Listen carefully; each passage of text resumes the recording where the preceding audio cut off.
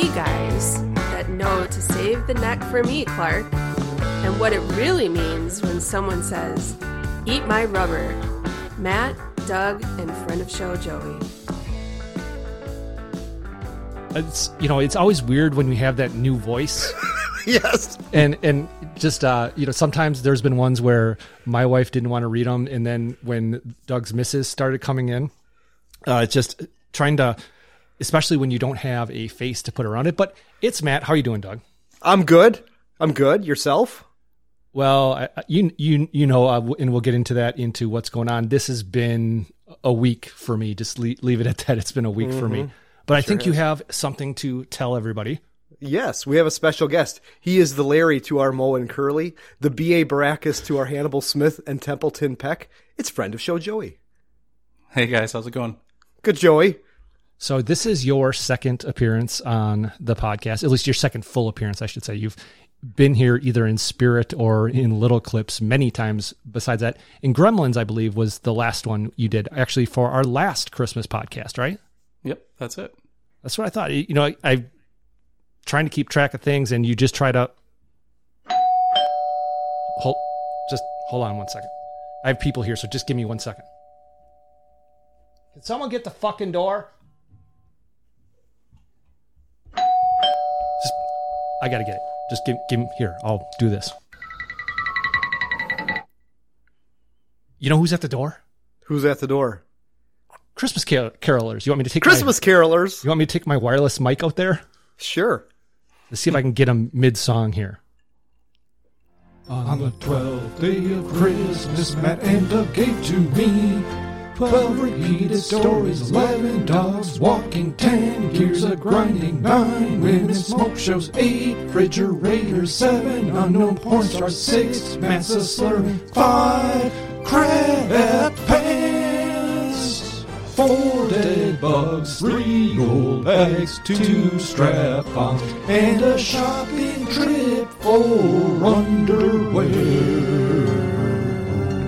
Very nice. I've had that in the hopper for weeks. Have you now? Yeah, I have. But actually, do you need any intro for your intro, Doug? Or I do not. I knew it was Christmas a week ago when the O in the Pornhub logo became a reef.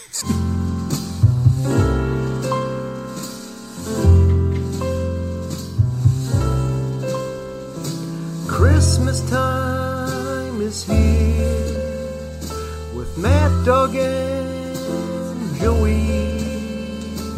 Which songs do we love? Which ones fucking suck? That's right, it's a Christmas episode, so I threw it out to the fellas. Hey, come prepared this week with a favorite Christmas song and your least favorite Christmas song. So I'll start us off, if you don't mind. Sure. So honorable mention for least favorite Christmas song, Wham's Last Christmas. Okay. Did you know that there's a game called Whamageddon that you get together with a bunch of your friends after Thanksgiving? Is there at one point where like a woman drops her phone? And that man's not a salesman. He's your dad's gay lover. And then I start crying. Yes. And if you try and avoid that song, and if you do hear it, then you have to text your friends and say, yeah, I got Whamageddoned. And Last Man Standing gets whatever, a pat in the back. But this would be my least favorite Christmas song. The mood is right, the spirit's up, we're here tonight, and that's enough, simply having a wonderful Christmas time. Okay. And feel free to jump in if you disagree with me, or you're not cool with my take. Okay. We will do that. Why don't you go ahead with your favorite one as well? Okay, honorable mentions, White Christmas by the Drifters, the wow, wow, wow, wow, when White Christmas. You know what I'm talking about? No. Okay, nope. Ba-do-do-do-do-do-do. I'm dreaming. It's not the Bing Crosby version, but it's like, The Fat Boys? Sort of. Okay. That same color, yes. A toss up between Little Drummer Boy by Bob Seger or Bing Crosby and David Bowie. Okay. And I don't think is there a studio version of that Bing Crosby and David Bowie, or was it just like on the Dean Martin show that they recorded it while thing was having a heater at a table. I have no idea. I don't know either. I've But seen my goat is this one.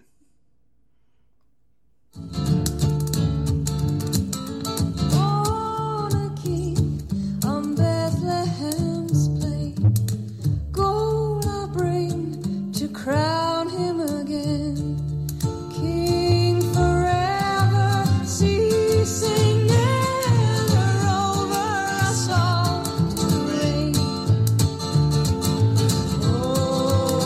Oh, star of wonder, star of night, star with royal beauty bright.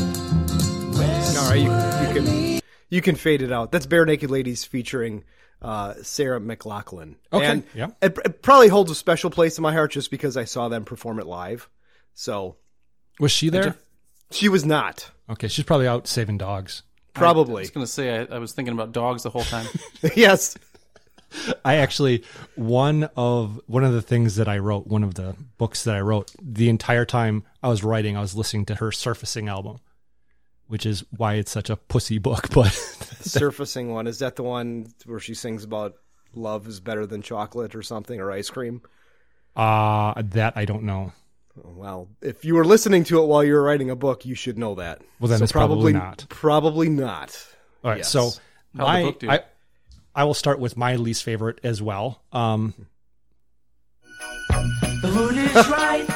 So easy enough. Spirits up. I was wondering if that one was going to make more than one appearance here. My favorite one is one that you probably are not familiar with, and you're familiar with the song, but you're probably not familiar with the version. This is one that I remember listening to the LP of on one of those 8-foot long giant stereos Okay. that you had growing up.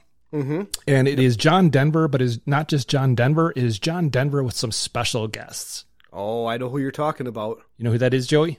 No. It's the Muppets. Scooter? Yes, ma'am. Gonzo? Check. Robin? Yes, Miss Piggy. This is what we're going to sing. Christmas is coming, the goose is getting fat. Nice. Please do put the penny in the old man's. Okay, that's enough of that. Yeah. Whenever I hear Miss Piggy, all I can think of is my sister, because she would always do a Miss Piggy impersonation. Okay, now I that's remember gonna be that something now. Oh, it was a TV show, I believe, and they did a record of it. Well, of course, it would have been a TV show or a Yes. special. So, Joey, do you need any prep for yours? Because I know yours are together. No, just that I went with the best one first.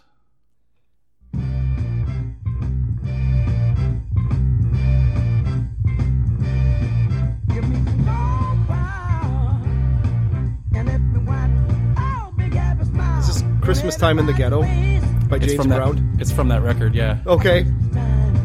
Awesome record.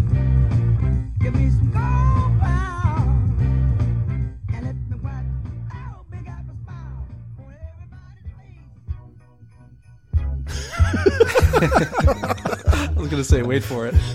It's awesome. So I think, give me 1 second as I let this play out. Oh, no, never mind. I thought I was going to have Living in America queued up, but I do not actually have it readily available. So Wow, all three of us Poor Paul. have similar taste. That is a bad song. Have either of you guys watched the Beatles thing by Peter Jackson? Yep. I have not. My mother-in-law saw it. She loved it. I can appreciate the impact the Beatles had. At the same time, I think the Beatles are not the end-all, be-all of all groups ever, like a lot of people think. And I think I'd like to watch it, but I just think that 6 hours is a huge time sink for something I don't really care that much about. It's closer to 8. Okay. Wow. Yeah, that's like investing all that time into Ken Burns' baseball documentary. What's cool about it is you get to see these songs just kind of come out of nowhere. The process, yeah. As they talk, and that's a just the fascinating glimpse into them working together. Yeah, I've heard some people talk about it, and they've said that Yoko comes off a lot better in this than the public perception of her being the one who actually split up the Beatles. Completely. Yeah, she barely talks. She's just sitting next to John most of the time. I think, honestly, though, I'd rather have her talk than have her sing. Well, she sings on there too. Oh, that's not There's a good. jam. It's out there. All right, so let's go ahead and jump into... And now, it's time for podcast housekeeping. All right, do you mind if I start us off? Yes, I do. Just from a statistical point of view. Okay. Joey had mentioned 8 hours. So we had a milestone last week. We went over 240 hours of podcast content. Wow, 10 days. 10 full days. I think, honestly, it would take you longer to listen to our entire podcast catalog than to watch Friends from beginning to end at this point. But actually, I wanted to open this up for Joey first, just because it's been a year, and see, okay, what do you have to correct us on, or do you have anything to say about the last year of podcasts? And then you'll have about half an hour to do nothing. Well, a lot of times I'm correcting you guys when I listen. I'm like, no, Jugdish, it's Jerry, translated. Or Pinter is Peter Ranawat. And, of course, Joe Crocker. Yeah. Yes, not Betty Crocker's son that was singing in your song of your intro to this week's movie. I texted friend of show Chico about that, and we were just howling. Yes. I knew that was wrong at the time, but I was so hammered I just couldn't get to it. I'm like Joe Crocker. Obviously, it's Joe Cocker, but it's not even Joe Cocker that's singing. It's Ray Charles that's singing that song. Yeah, soulful kind of dude. Yeah, but just the Joe Crocker thing, and then Sue Ellen Mischke, obviously she's the no, not Clark There's No Bra. Oh, Henry. Oh, Henry Barr. Okay. Yes. All right. Oh, but now you can go, Doug. Okay. You talked Jugdish in Seinfeld, that Elaine refers to Jerry as Jugdish, but I was adamant that it came from Animal House. Meet Ken and Lonnie. Larry. Ken, Lonnie, I'd like you to meet Muhammad, Jugdish, Sydney, and Clayton. Now, just from the same movie. Sorry, go ahead, Doug. One of those guys was blind, and that was Doug Niedermeyer that was introducing them. But the frat president was Greg Marmalard. Yeah, and I have a clip for that. Okay. Greg, is anything happening yet? My arm's kind of tired. Oh, I'm sorry, Mandy. So what is happening right now? Just that thing with the deltas has me a little distracted. Yeah. God knows how they've molested women. And that plays out, and she takes off a rubber glove. Yeah. But Joshua Molina is the guy from Sports Night with a bug up his ass about Mel Gibson directing Lethal Weapon 5. I thought you were talking about Josh Charles. Who's that? He was also in Sports Night and the other show and West Wing. Both of them were in both shows. Oh, how about that? So I had a question for you, Doug. Okay. And you had a very poor quality Seinfeld clip from the Bobcat episode last week. Yes. And you said it would come up again, and it never did. No, it came. Another clip from that episode came up. What was the other clip from that episode? Oh, was it the puffy coat? The puffy coat. Okay. Yes. Why were you being shamed, or why were you going to be shamed? It was Jen, my singing. Oh, and she would have said this to you? Shame. Shame. Shame. As I walk through the street, or at least my body double does, and they put my CGI face over them. Yes. So a little Game of Thrones for you. Yes. We say that to our dog when she does something wrong. And what does she do? Does she put her head down? Yeah, after she eats shit, we say shame, and then she puts her head down. We just have to go, uh-oh. I mean, I could walk up to my dog and just go, uh-oh, and he'll go hide under the bed. I can do it with just a look. Yeah. If I give Joey just not this Joey, my Joey, just a look, he will just run away. How do you feel, Joey, about being named after a dog? I came first. That's personal.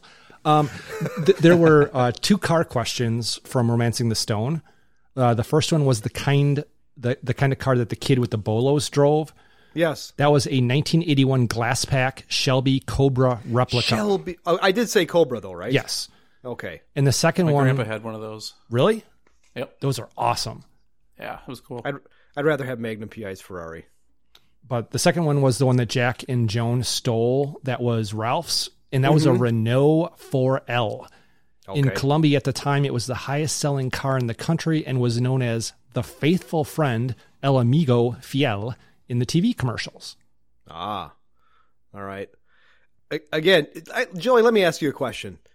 When you're listening to Housekeeping, are there things where you're like, yeah, I don't remember them talking about that? Possibly. I don't know. Yeah, because it happens to me all the time. I'm like looking at my Misery clip, and I'm like, I don't know why. I remember saying Don Perignon, but I don't know what context I used it. You need a cigarette because you used to smoke, but you quit. I can except tell you when what it you was. finish a book, and you have just one, and the match is to light it, and you need one glass of champagne. Dom Perignon.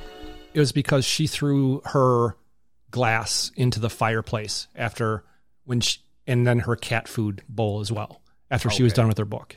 All right. Okay. Grass. Oh, that's right. Because that would have been tradition after she wrote her book. Correct. Yes. Grasshopper drink. Joey, any clue what's in it?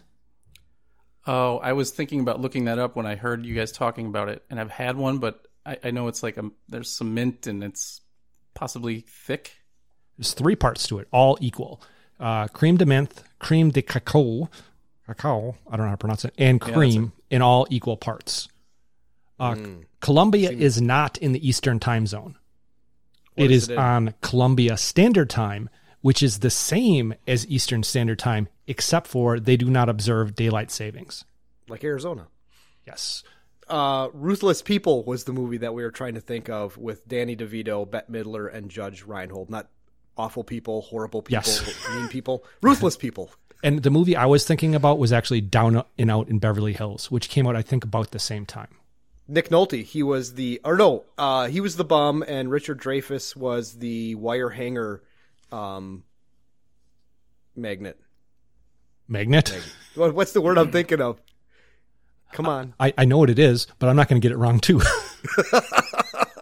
Magnet, not With an E at the magnet. It's very close in pronunciation. Anyway. Magnate. Yeah. Magnate? Yeah, magnate. That's it.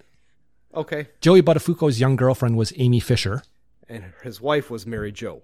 Mary Jo Buttafuoco. Mary Jo Paterno? No idea. Yes. However, Mary Kay Paterno is Joe Paterno's daughter. Mary Kay Paterno, Mary Jo. Okay, yes. The Maltese Falcon, a movie with Humphrey Bogart about 3 people were pursuing this and murdering the statue. In the end, the Maltese Falcon ended up being a fake. Right. And that was the Maltese Falcon is the MacGuffin of that film. Yes. When Jack is about to hotwire the car, Joan should have said something to him, which no fucking clue where it is on the board, but I don't have it, so never mind. Should have said, are you learning yet from T2? Okay. You had asked me. Go ahead. You had asked me about what James Kirk's middle name was, and I said Tiberius. And then a couple of weeks ago, maybe a couple of months ago, you asked me about moments in movies that give me chills. Sure. This one does. What is it? It's a boy. A boy? Tell me about it. He's beautiful. George, you should be here. Impact alert. What are we gonna call him? We can name him after your father. Tiberius? You kidding me? No, that's the worst. Let's name him after your dad. Let's call him Jim. That's a terrible movie. But that part, that opening scene is awesome. Okay. And Joey doesn't care because he's heartless and doesn't like Star Trek. I tried. You tried with Khan? Yeah, it's still... My son checked out, so I haven't finished it. Okay. Sex Life of College Girls was created by Minda Kaling, who did play Kelly Kapoor on The Office. Mindy. Did I say Yes. Mandy? You said... It is Mindy, yeah. Yes. Yeah. Okay, we talked about having a bad feeling about this, and you mentioned The Last Jedi. Yes.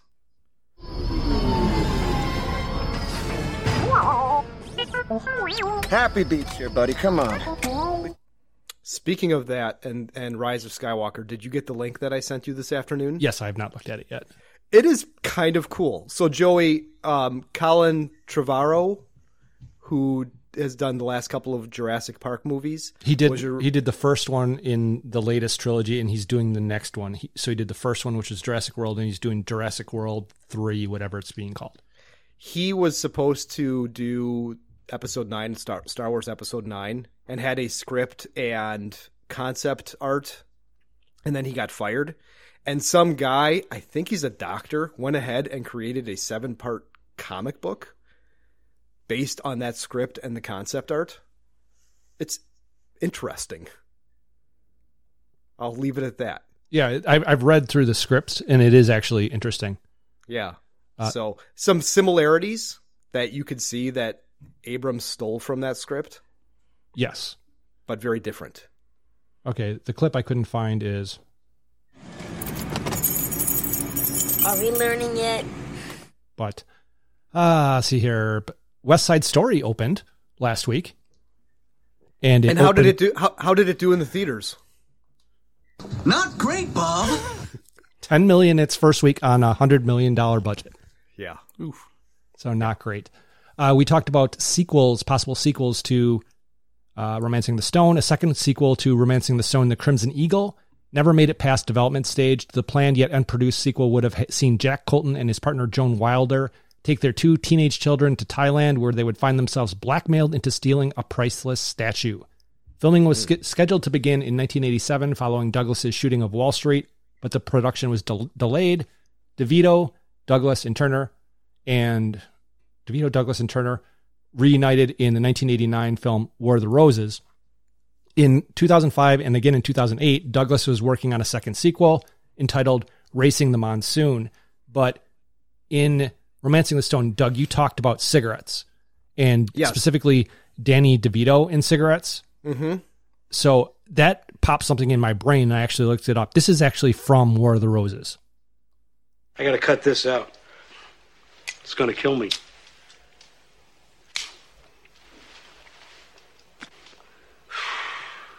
I hadn't smoked for 13 years. I kept the last cigarette from my last pack. I said if I never smoke this one cigarette, I'll never smoke again, period. 13 years I kept that cigarette. I had this little case made for it. 13 years. And then, one Thursday afternoon, Barbara came to see me. And when she left,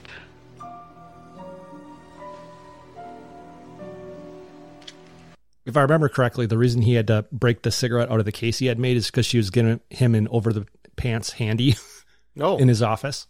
Okay. I've never seen that movie. Okay. Do you have anything else for housekeeping? I do not. Okay, I do.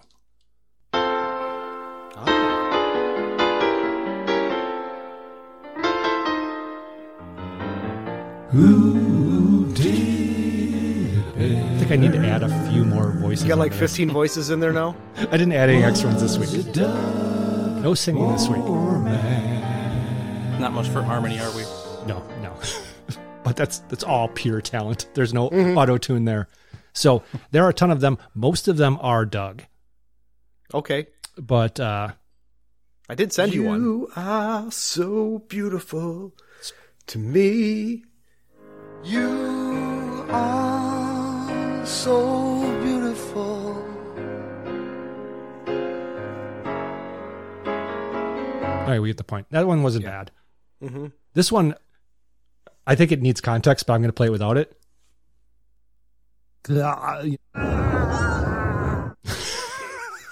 Just Schwarzenegger.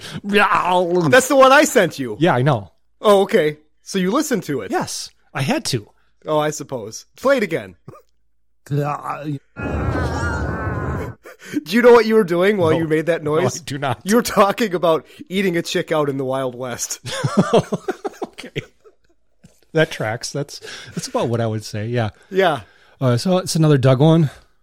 The precious.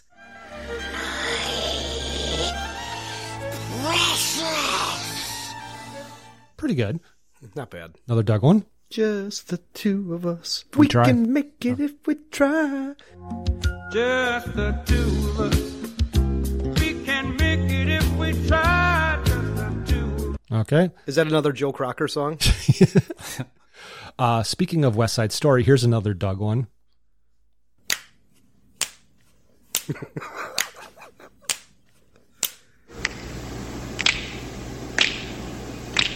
You nailed it. Wow, I've never seen that movie. I just know. Kind of one of those things, you know? That's all I got to say about that. And that's all I have to say about that. Jenny. One or two I'll give you. We're pretty Yeah.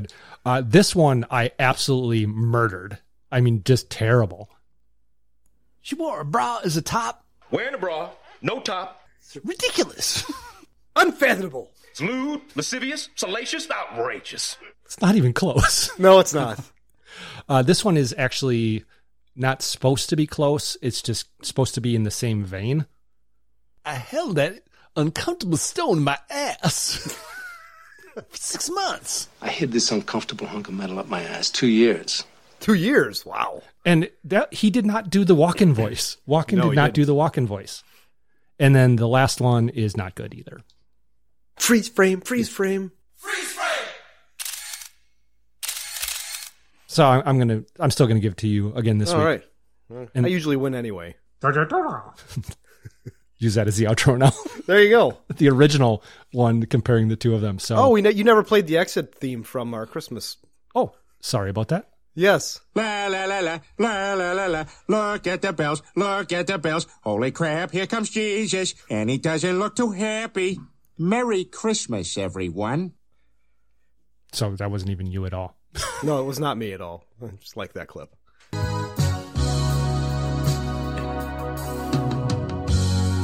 What have you been up to? I want you to tell me. Hey man, what the fuck is new? I know you can tell me. Now, normally when it's somebody's week, they get to go first, but I'm going to go first, and then I'm going to turn it over to you, Doug, to give myself a minute, and then you can turn it over to Joey. So we lost a listener this week.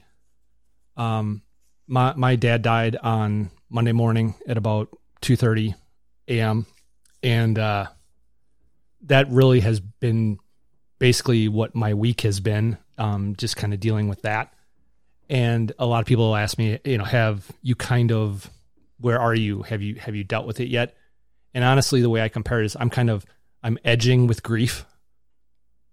I've had a couple, pre-tears, but I haven't actually had the full explosion of it yet. And I know it's coming at some point. I just have not gotten there. And I did put a thing on Facebook that just kind of explained some things. And I got a lot of responses and things on Facebook, but I actually got some text messages from people that I never get text messages from. I got a text message from Ear Penis, which was really nice, because I never get, a personal text message from him, and that was nice. And last week I actually got a text message from Joey, and I appreciated that. And then I got a text message from Doug, and I'm sitting there and I'm like, oh, I got a text message from Doug. He's probably, it's probably gonna be something really, really thoughtful. And I look at it, it's like, hey, can I have that link to the library again? There's a movie I'm looking for. I didn't see it on Facebook, man.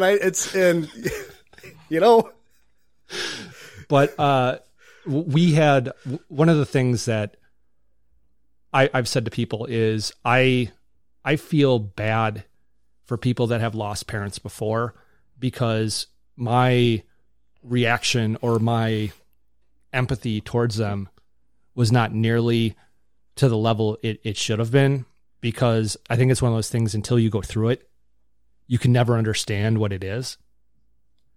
And definitely. And so even before he died, we started some of the stuff with, one of the hardest things after somebody dies is you have to go through things. And since he was in home hospice, we had started cleaning out some of the stuff, like from his nightside stand and things like that. And I brought a bag of that stuff home that I'd gone through, and so my kids could go through it to see if there's anything that they wanted, because one of my kids likes pocket knives, and he had a couple of those. So I had to take out all the Jack Mags and just say, hey, go through and take whatever you want. But as I've been over there several days this week, just going through totes and totes of stuff, it really struck home for me where all of us are going to die. And at some point, I'm going to die, and Jenna's going to be stuck going through the 100 totes of crap I have down in the basement. And in theory, everything that I have in those totes means something to me. There's a reason why I held on to it and I did not throw it out. And that's one of the things, just trying to find meaning in the whole thing and looking through different things. But there's no reason for me to hold on to a Milwaukee Journal news article about photography from 1982, even though I did get a cool TV guide from the last episode of MASH, which was kind of nice. But that's really my entire thing. So Doug, over to you. Well, I'm very sorry for your loss, Matt. Thank you. I knew it was coming, and I had no idea that he had passed when I sent you that. I kind of figured that you and I are so close that you would have just sent me a text and said, hey, by the way, my dad passed, but we're still going to do the podcast. That's kind of what I was expecting. I thought about it. It was kind of selfish of me to think that you would go out of your way to text me after you lost your father. But, that's just what I thought. And so when I texted you that, and then I think it was 2 hours later, I just went on Facebook, and the first thing I saw was that Jen had posted a bunch of pictures and just said, we love you. Mm-hmm. And pictures of your dad. And I was like, oh man. So then I, scrolled down, and then I saw your thing, and I texted you as soon as I saw that. So I thought about it, but I didn't text. I kind of shut down. Mm-hmm. But yeah, so from the entire Betamax Rewind staff, we would like to offer our condolences to you, Matt. Thank you. I appreciate it. I appreciate the fruit basket. So yes. Well, you'll be getting something in the next week or so from me. So kind of a pick-me-up thing, but you're not going to be able to... Stetson box? Maybe. Okay. But we'll talk about that off air, and I have some plans for that. But Joey and I have had an interesting week, haven't we, Joey? We have. Yes. So both of our boys are in the same grade, and the school, as of yesterday, between kids and students, 14% of them, students and teachers, 14% of the school's population was out with COVID. I think 60 total. We had 2 different local TV crews doing stories about how bad we are, about how our red community is so bad. And there was a school board meeting that basically they decided we're just going to keep going status quo. We're not going to do virtual learning. They did have to shut down the school yesterday, that particular school, just because between influenza, COVID, and regular days that teachers were going to go take off, they didn't have enough teachers to populate the school. So they had to shut down the school. So our kids had off. My oldest still had school. But I guess my opinion of the school saying, hey, we're just going to do status quo, I applaud them for that, man. Virus going to virus. I say let's let it run its course and do its thing and get it out of the system, out of our community, because it's, from all accounts, from everybody that I'm hearing, it's like a cold, a bad cold, that they might have a fever and a headache for a day, and then it just turns into the sniffles. But one of the most interesting things that I saw was these parent groups on Facebook and the cattiness going back and forth between certain moms. Joey, did you catch up? Did you check that out at all? My wife told me about it, but I didn't see it myself. Fucking hilarious. I mean, just these moms going back and forth to where all of a sudden one mom, and Joey, you know who she is, because her husband helped us coach baseball, just came out and said, well, it's not my responsibility to help my neighbor. and I looked at that and I was like, wow, you just put yourself out there as an uncool person. And, my first thought was, I'm glad I'm not your neighbor. And what happens if you need help? Wow. Very interesting. But then the other thing, Joey, I'll let you, do you want to make a comment about the school and the COVID and everything else? Well, we went to see Louis C.K. in Chicago like almost 2 weeks ago, and stayed with my brother and sister-in-law. And a couple days later, we get a text from him that he picked up COVID. So we had been exposed potentially. He was convinced he got it at that show. Mm-hmm. So we've been kind of monitoring ourselves, and then realized that Christmas is going to have to change for that family and my wife's side. So we pulled our son gave him a half day on Thursday, and just let's get him out of there and try to have Christmas so we don't have to be in quarantine and whatnot. Yeah. So we did that, and then before they even closed on Friday, I guess we found out after we'd taken him out of school. So just the next 3 days of school next week, he'll just be at home doing his homework from here, so we can hopefully have a semi-normal Christmas. But that's really all I have on that. Yeah, I mean, our boys were like, our whole family was in close contact with somebody that was in our house, and nobody got sick. It's absolutely amazing. But, we're all, my wife and I and both my boys are vaccinated, and we all take a lot of vitamins, and I feel like our nutrition is good, and we exercise, and, I'm knocking on wood right now that we avoided it. I mean, we're probably going to get it eventually, but we've been around it so much. And so going forward with that, I decided, I think it was Monday, that I was going to make a serious lifestyle change. And no, not Matt, not the one that you're thinking. But I was getting these horrible chest pains, and it turns out it's just gas. It's just eating too many carbs, too much sugar, drinking too much. And then the biggest thing is portion control. And my biggest problem with portion control is I just eat too goddamn fast. Have either one of you ever sat and watched me eat my dinner before? No. Portion control, isn't that like a really good Prince song? I have no idea. But I mean, when I was I know it. When I was a kid, my dad would heap on adult-sized servings onto my plate, and I couldn't leave the table until I had eaten everything on my plate. And he's apologized for that. He's like, I gave you guys too much food. So I think what my body did is I just trained myself to eat really, really fast so I could eat it all before my brain told my body, hey, you're full. So now it's just, I inhale my food, and it has been giving me these horrible chest pains, these gas pains. So now it's trying to train myself to take a bite, put my fork down, chew 37 times, swallow, and it's amazing. I'm eating half the food that I was eating and feeling full, but then also keep cutting out as much sugar and carbs as I possibly can, and cutting back on drinking. I mean, other than last night, where I had, I think, 2 really, really weak bourbon and waters with my missus, I hadn't had a drink since I did the podcast last week. And normally it's, I take off on Monday night and then drink every other night. So tough, but not tough. Mm-hmm. So, but that's it. See, I thought when you were talking about school, I thought you were going to talk about the TikTok thing. Yeah, there was that too. My oldest still had to go to school yesterday, and I said to him, and if anybody's not familiar, you should be, but there were like threats on TikTok nationwide that yesterday was going to be National Violence in the School Day or something.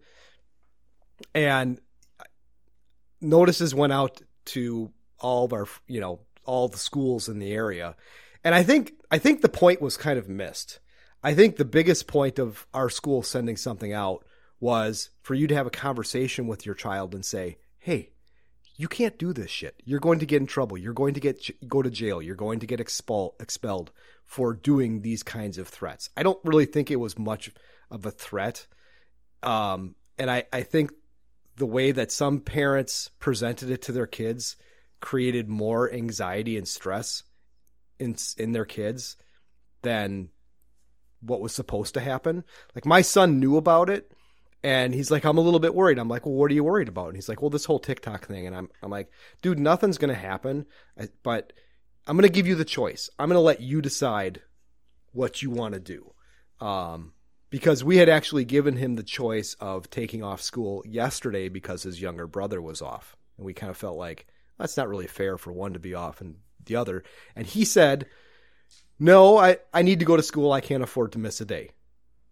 You know, kudos to him. But when I gave him the chance to decide if he wanted to go to school or not because of the TikTok thing, I said, we can't live in fear.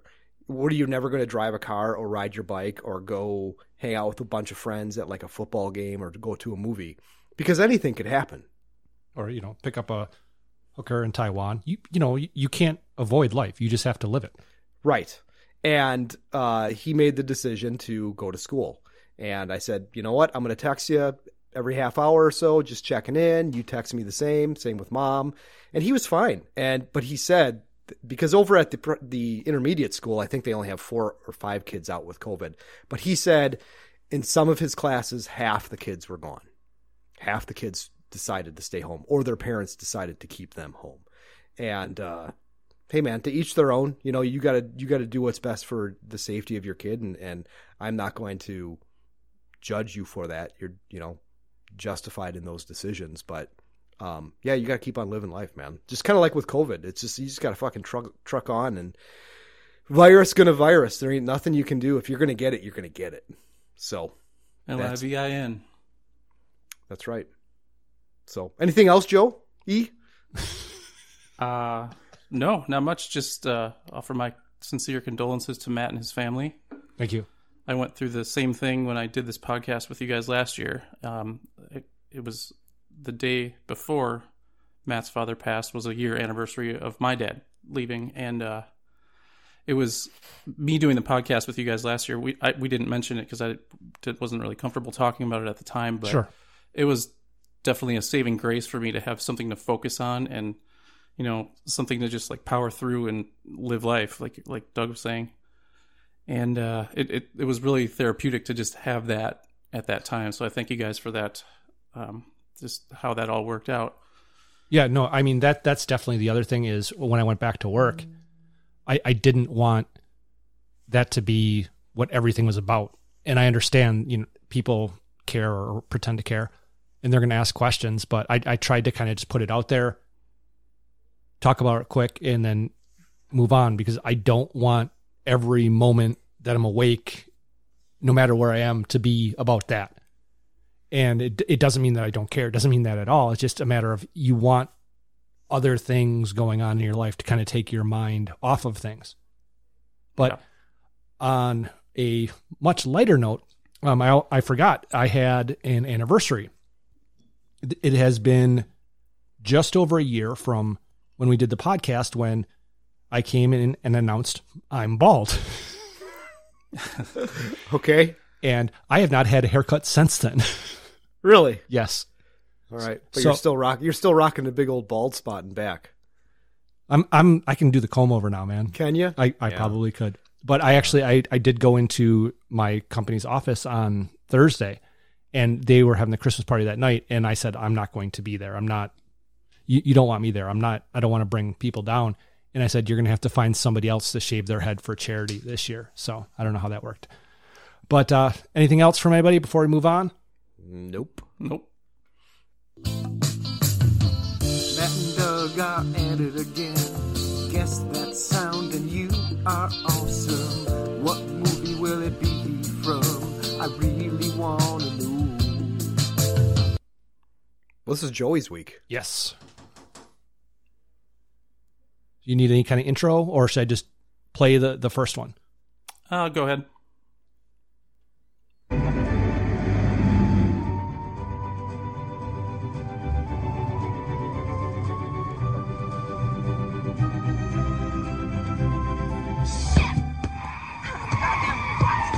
It's real leather, Mrs. Lansing. That would cost just $1,742.92.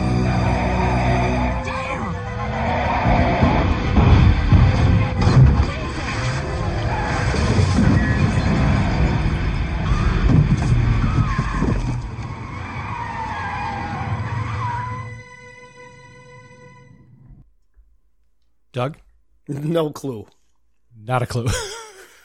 I thought maybe you guys would know, just because you have such a knowledge of movies. I think you'll know it once you hear the reveal, though. Okay. You're seeing things, bitch. You can't live with it. Can't live with the idea that... How you doing, lady? Thanks. Thanks for the ride.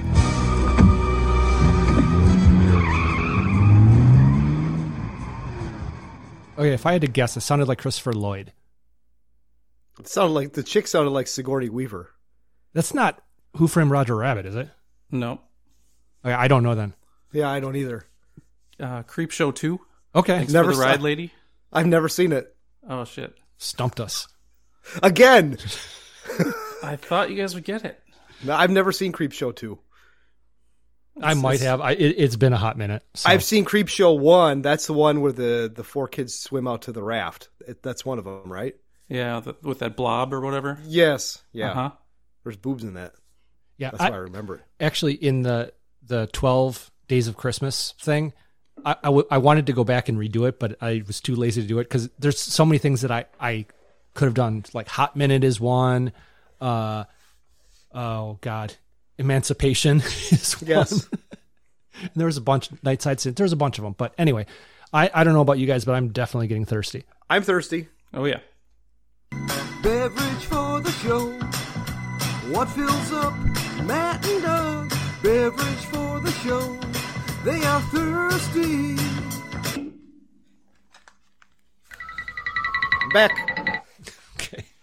I'm not a lush like you guys and have 37 drinks in the cooler sitting next to me. Okay, so Joey, your week, you go first. I am drinking Volatile Elements by Ology Brewing Company. It's a hazy India Pale Ale out of Tallahassee, Florida. Okay, hazy. Yes. It's a tall boy. 16 ouncer, and I can't get it open. That has happened before. Yeah. Yeah, I got it. And I'm pouring it into a tulip glass.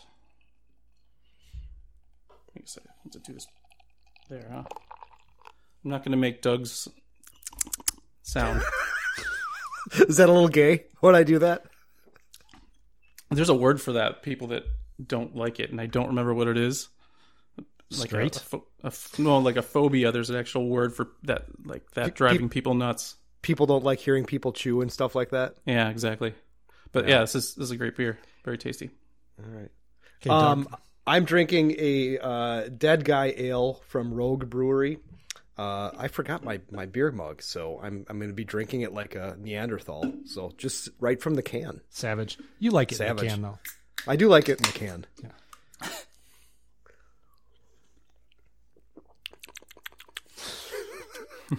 It's not real good. I'm not a big fan of that, but oh well.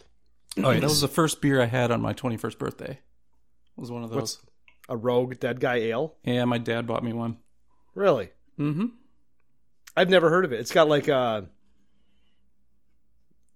guy in a skeleton on the front. He's wearing a weird hat and he's holding a beer mug. Yeah, that's their imagery. Okay. Matt? So you guys both questioned what I was going to be drinking. And honestly, you should have known. Your gas station liquor? No, you should have known what I was going to be drinking. Some Mad Dog? No. Well, I think you had a beer last year, so you threw me for a loop. Jen actually knew what it was going to be. So I'm having my father's drink. So I'm for the second time this year. Oh, some Maker's Mark. Yeah, I'm doing a shot of Maker's in honor of my father. So love you, Dad. I wish you would have told me that because I've got a bottle of Maker's Mark underneath my cabinet. I would have done a shot with you. And for the second week in a row, I'm going to be 2 shots in before, because I'm going to chase that shot with another shot before the movie actually starts.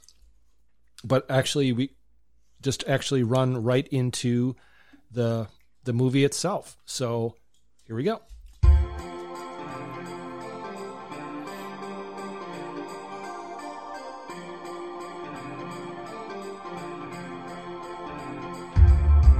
This podcast sure is sounding good. chat with Matt and Doug from my neighborhood. I don't want to spend the holidays dead. It's better to just let him finish shitting bricks or shitting rocks. An asshole in his bathrobe drinking Meister Brau. Ellen doesn't show her boobs like in the first film. But here we go, it's Christmas Vacation.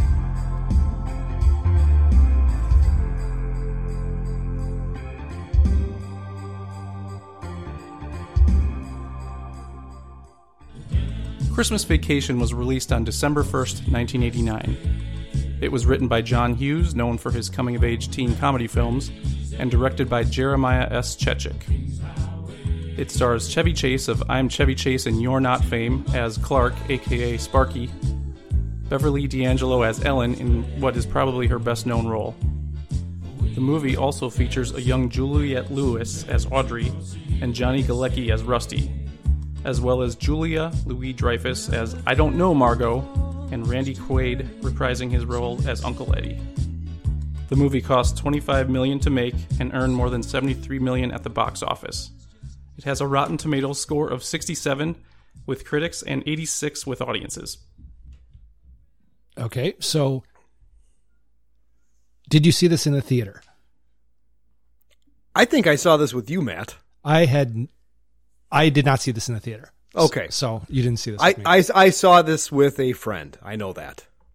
Probably Bob Jansen. I don't know, man. Maybe him or Mike Belmont or Scott Newhouse. God rest his soul.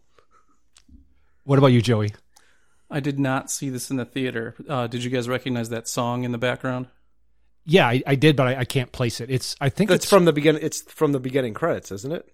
It's in the end credits of the first Vacation movie. That's what I was going to say. It sounded like the end credits of the first Vacation. And by the way, by picking Christmas Vacation, that removes Vacation and, more importantly for me, European Vacation out of possibilities.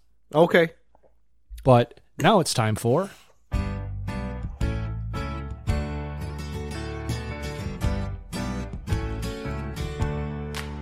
Welcome back. You've been on this show before. Welcome back. How many times does this make it? I've got 3. I have 4. Okay, Joey, do you know how to play this game? I didn't play. Okay. I've got Chevy Chase from Fletch. Correct. E.G. Marshall, who was the president in Superman 2. And he plays Ellen's dad. Okay. And then the little girl from Fatal Attraction. Oh, okay. I'm looking at her and I'm like, man, where have I seen her? So I mean, I kind of cheated and I looked her up because I'm like, we've done a movie with her. Okay. I know we have. Yeah. So that means there's at least 5. Okay. Who else you got? John Randolph, who is Clark's dad, was in King Kong. Was he the boat captain? Yes. Okay. And then William Hickey. What was he in? He was in Sea of Love. Oh, that's right. What was he in Sea of Love? Oh, he was Pacino's dad. Yes. Oh, yeah. Shit, man. Okay. So between the two of us, we got 5. Right. Maybe we'll check that for next week. But the movie starts with a cartoon. I did not remember this at all. I did not either. So it had been quite some time since I'd seen this movie because there's so much dialogue and scenes that is just in our lexicon that it's just kind of one of those things where it's like, I'm not going to watch it, you know? So it had been a very long time since I'd watched it from beginning to end. But it sounds like, Joey, you watched this on the reg. This is compared to Die Hard and I can't remember what the third choice was. Scrooged. Yeah, we watch this every year. Okay. And you guys saw the picture that I sent of the Shitter's Full guy at the mailbox, right? Yes. Yeah. So that is something I drive by on the way to work every day. All right.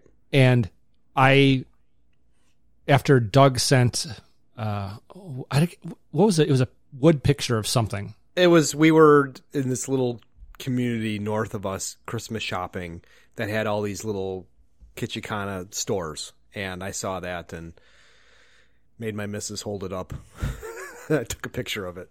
But I wanted to get a picture of it, but I didn't want to have to stop or try to take the picture while I was driving. So I pulled into the driveway. Oh. And I went up and I knocked on the door. Dog starts going crazy.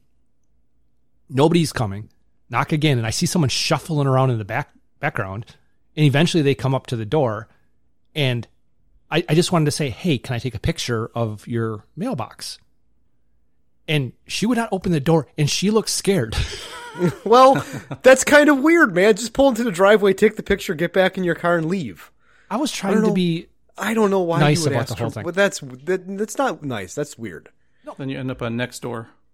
Yeah. No, but smoke show, though. The lady was? Yeah. Oh, I see. I had she a was like 22, 23. Oh, okay. Well, yeah. Yeah. You coming and knocking on her door? Hey, how you doing? Well, I would be afraid too. I had a mask on, and you have to understand, without the beard, I look 20 years younger. Sure. You keep telling yourself that. That's what Jen says. But okay. So the cartoon is going on. Yes. Santa's getting into all kinds of trouble. He's got a list with the Griswold name on there, and then he's trying to deliver presents, and he's chased by a runaway snowman, shocked by the lights, breaks the chimney. Right? That's how you say it? Chimney. With has to drag the bag down, butt gets lit on fire. Ha ha ha. Hilarity ensues. Yeah, the cartoon at the beginning was a little disconcerting. I was actually a little concerned. I remember at one point you telling me, this was years ago, that the only movie that you knew of that was successful that had animation in the beginning was... Well, Pink Panther films. Well, City Slickers. Okay. I remember that quote coming from you. I don't, but it doesn't... Okay. So, the cartoon section ends, and this is not a long film. It's not a short film, but it's not a long film. Mm-hmm. And we get our first live action view. And what is it that the Griswolds are driving? Is that a Ford Taurus station wagon? Yeah, it's a grocery getter. Yes. But it's not just a station wagon. It just like the one from the first vacation film. What does the station wagon have on the sides? Oh, wood paneling? Yeah, it's got the wood paneling. Like the family truckster. And I remember Ford Taurus was one of the best selling cars of all time. Mm-hmm. Also the cop car in RoboCop. But yes, I do not remember ever seeing a station wagon version of the Taurus that had wood paneling. I'm thinking this was a custom thing. Perhaps. But so Clark is singing Christmas carols with Ellen, and the kids, of course, are groaning in the back. Like they are kind of at that age where they do not want to be involved in that sort of thing anymore. Right. A lot of kids never ever want to be involved at that point. But Beverly D'Angelo, hot or not? Not now. No. No. I think this film, the last thing that I saw her in was American History X. Did she get curb stomped? She did not, but I think she was dying of lung cancer. Okay. But at this point in this film, yeah, would I. Okay. I mean, she's got big cans. Yeah, well, that doesn't hurt. No. But, and this is the third of, I believe, 4 true vacation films. There's some, what I call ancillary properties. Is there a Christmas Vacation too, just with Cousin Eddie? Yes, Yep. I believe so. Okay. That's in the same vein as American Pie, The Naked Mile. Right. The direct to video or direct to Redbox or whatever you want to call it. Yeah, I watched that trailer this morning. It was not good. No. But of the 4, so there's Vacation, European Vacation, Christmas Vacation, Vegas Vacation. Mm-hmm. Where would you place them? This is number 2. I've only seen European Vacation once, maybe twice, and Vegas Vacation, I don't think I've seen it all the way through. Okay. Joey? Vegas Vacation is not terrible. But I'd go this. I'd go either this or the first Vacation first. It's kind of a toss-up, but definitely European Vacation last. Okay. I would say European Vacation first. The first one second.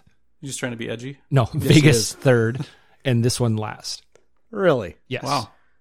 Okay. But Matt is a curmudgeon, right, Joey? That's the word that you came up for him. For sure. Calling out Joey, but yeah, you're a curmudgeon, Matt. You got to understand the context of the week, and also it is tough to get into the holiday spirit right now. I understand. I get it. I got a lot of work I got to do on this shit, so I need my things, and I expect them in a certain way. And Doug has learned that he has to deal with me. So for anybody that's coming in from the outside, it might seem a little bit pushy, and I get that. I accept that. But the daughter now, she is, and there's a different son and a different daughter in each of the 4 films. Right. But the daughter in this one is Juliette Lewis, who I say is best known for what? Cape Fear or Old School. Okay, what would you say, Joey? Was there a title with California in it? Californication? No, just California. Oh yeah, Brad with Pitt. a K. With a K, yeah. Yes, Brad Pitt's in that. Yeah, that's what I think of. See, is David Duchovny in California? No, he's in Californication. I know that, but there's a chick from... Who's the chick with the fucked up nose in the Star Trek Next Generation that bangs Riker when... the episode I talk about every third episode, yeah. Yes. Yeah, she's in that. And you catch a side silhouette of her bush. Does that count, Doug? I remember. Why I remember that? I have no idea. Does that count? Because you have weird rules for what actually constitutes nudity. That does not count. Joey, okay, help me out here. Does see-through shirt, does that count as nudity? If you can see the nipple, absolutely. Yeah. Yeah, and especially if it's mesh. Yes. What about like Jennifer Aniston on Friends, Pokies? No, that does not count. That doesn't count because I agree. You can't see the color. And silhouette does not count. Bush is tough in more ways than one. But okay, anyway. And then Rusty, this is the thing that surprised me, is in my notes it says Rusty is no one. Could not be more wrong about that. Yeah, that's... he is fucking rich as hell. He is probably the most successful person in this cast. Yeah, he went to Oak Park High School with my brother-in-law. Josh? Other one. Okay, I haven't met the other one. But he, Galicki, he was on Roseanne, but he really made his bones as part of the main cast of Big Bang Theory. Sure. Which I've never watched an episode of that. Me either. So Big Bang Theory was done by the same guy who did 2.5 Men and the How I Met Your Mother? No, the show about the drunk mom. It's actually, I think, called Mom. Okay. But I can't remember his name. But 2.5 Men, I know Doug isn't familiar with it, but are you familiar with 2.5 Men? Joey? I've seen it on. I've never really watched it. All right, so there's 2 brothers. Tiger Blood? Yeah, that's one of them. And he is a jingle writer. But he's super successful and he like scores lots of trim. And then there is his brother, who is Ducky. a chiropractor, John Cryer, kind of a geeky guy. Ducky. Yeah, Ducky, exactly. And my dad loved 2.5 Men, and he said the 2 characters on 2.5 Men reminded him of his 2 sons. Which one are you? I'm the Charlie Sheen character, but I don't know which one is actually worse. I guess he respected the fact that I slayed a lot of trim. I don't know. Sure. But back to the movie. Audrey is kind of being a bitch here. But what is the point of what they're doing? What are they doing right now? They are taking the family truckster to go get a Christmas tree. But they're not going to a lot. No. Where are they going? They're going to a cut your own. So, Joey, do you have a real tree or a fake one? Fake. Yeah. We've rocked a fake tree for 15 years. Yeah, if I can touch it, it's real. I forgot to ask. I'm assuming we got no feedback, right? Doug? No, none. Yeah. I don't think Jen's gotten through the last podcast, but I said Doug said no on the second tree. and Doug controls shit in my house. So, but a truck is coming up hot on them. Seriously, tailgating. And what is there? Maybe one sec back. Yeah. As someone who lived in Chicagoland for 16 years, does that look at all like Chicago to you? No, there's some pretty big mountains there, aren't there? That's Breckenridge. Yeah. And well, we'll get to it in a second. But the truck is coming up on them, and this is just a pickup truck. It's some hillbillies. It's a definitely Billy Bob truck. But what are they? A foot? 2 feet? Yeah. That is stunt driving tailgating at that point. Sure. Yeah, you can read the Dodge. And Clark is not taking any shit, and he flips him off. And the other car comes around, or excuse me, the truck comes around and brake checks them. Mm-hmm. And then he passes them, and then behind him is now both the pickup truck and then something else. What is the other thing that's behind the pickup truck? Lumber truck. Yeah, I've never seen a truck like this that has the separation where the height is large enough to actually get a full-size car underneath it. Yeah, I definitely don't think you would see that in Illinois either. Well, Illinois is a big lumber state. Sure. But they get passed again by the assholes in the truck. And Clark isn't paying attention and ends up underneath the semi that is hauling, I think it's just a single log, or is it multiple logs? It's multiple logs. But under the truck, Clark's is white-knuckling it. And Ellen is praying, and she's talking shit about Clark to God. Mm-hmm. She says an Our Father, right? I think so. And Our Father, and forgive my husband who's an idiot, or something along those lines. But Clark pulls out, and they jump off the road and through a Christmas tree sign. And the kids go ass over tea kettle, and they end up in the front seat. And in the next shot, not the next day. Not the next day. The next shot. Where are they? They are in the frozen tundra, and Clark turns to his family and says this. There isn't enough life on this ice cube to fill a space cruiser. Okay, that's not the clip I thought it was going to be. What did you think it was? Oh, the frozen tundra. Oh, okay. You know, the NFL Films one. Yes. But yeah, they come. I mean, it's Audrey's. I can't feel my feet, Dad. They're walking through 3 feet of snow to get to this tree, and they finally come to this tree, and it's all angelic lights, and it's and Clark is very impressed with this tree, and he and Rusty have this conversation. The Griswold family Christmas tree.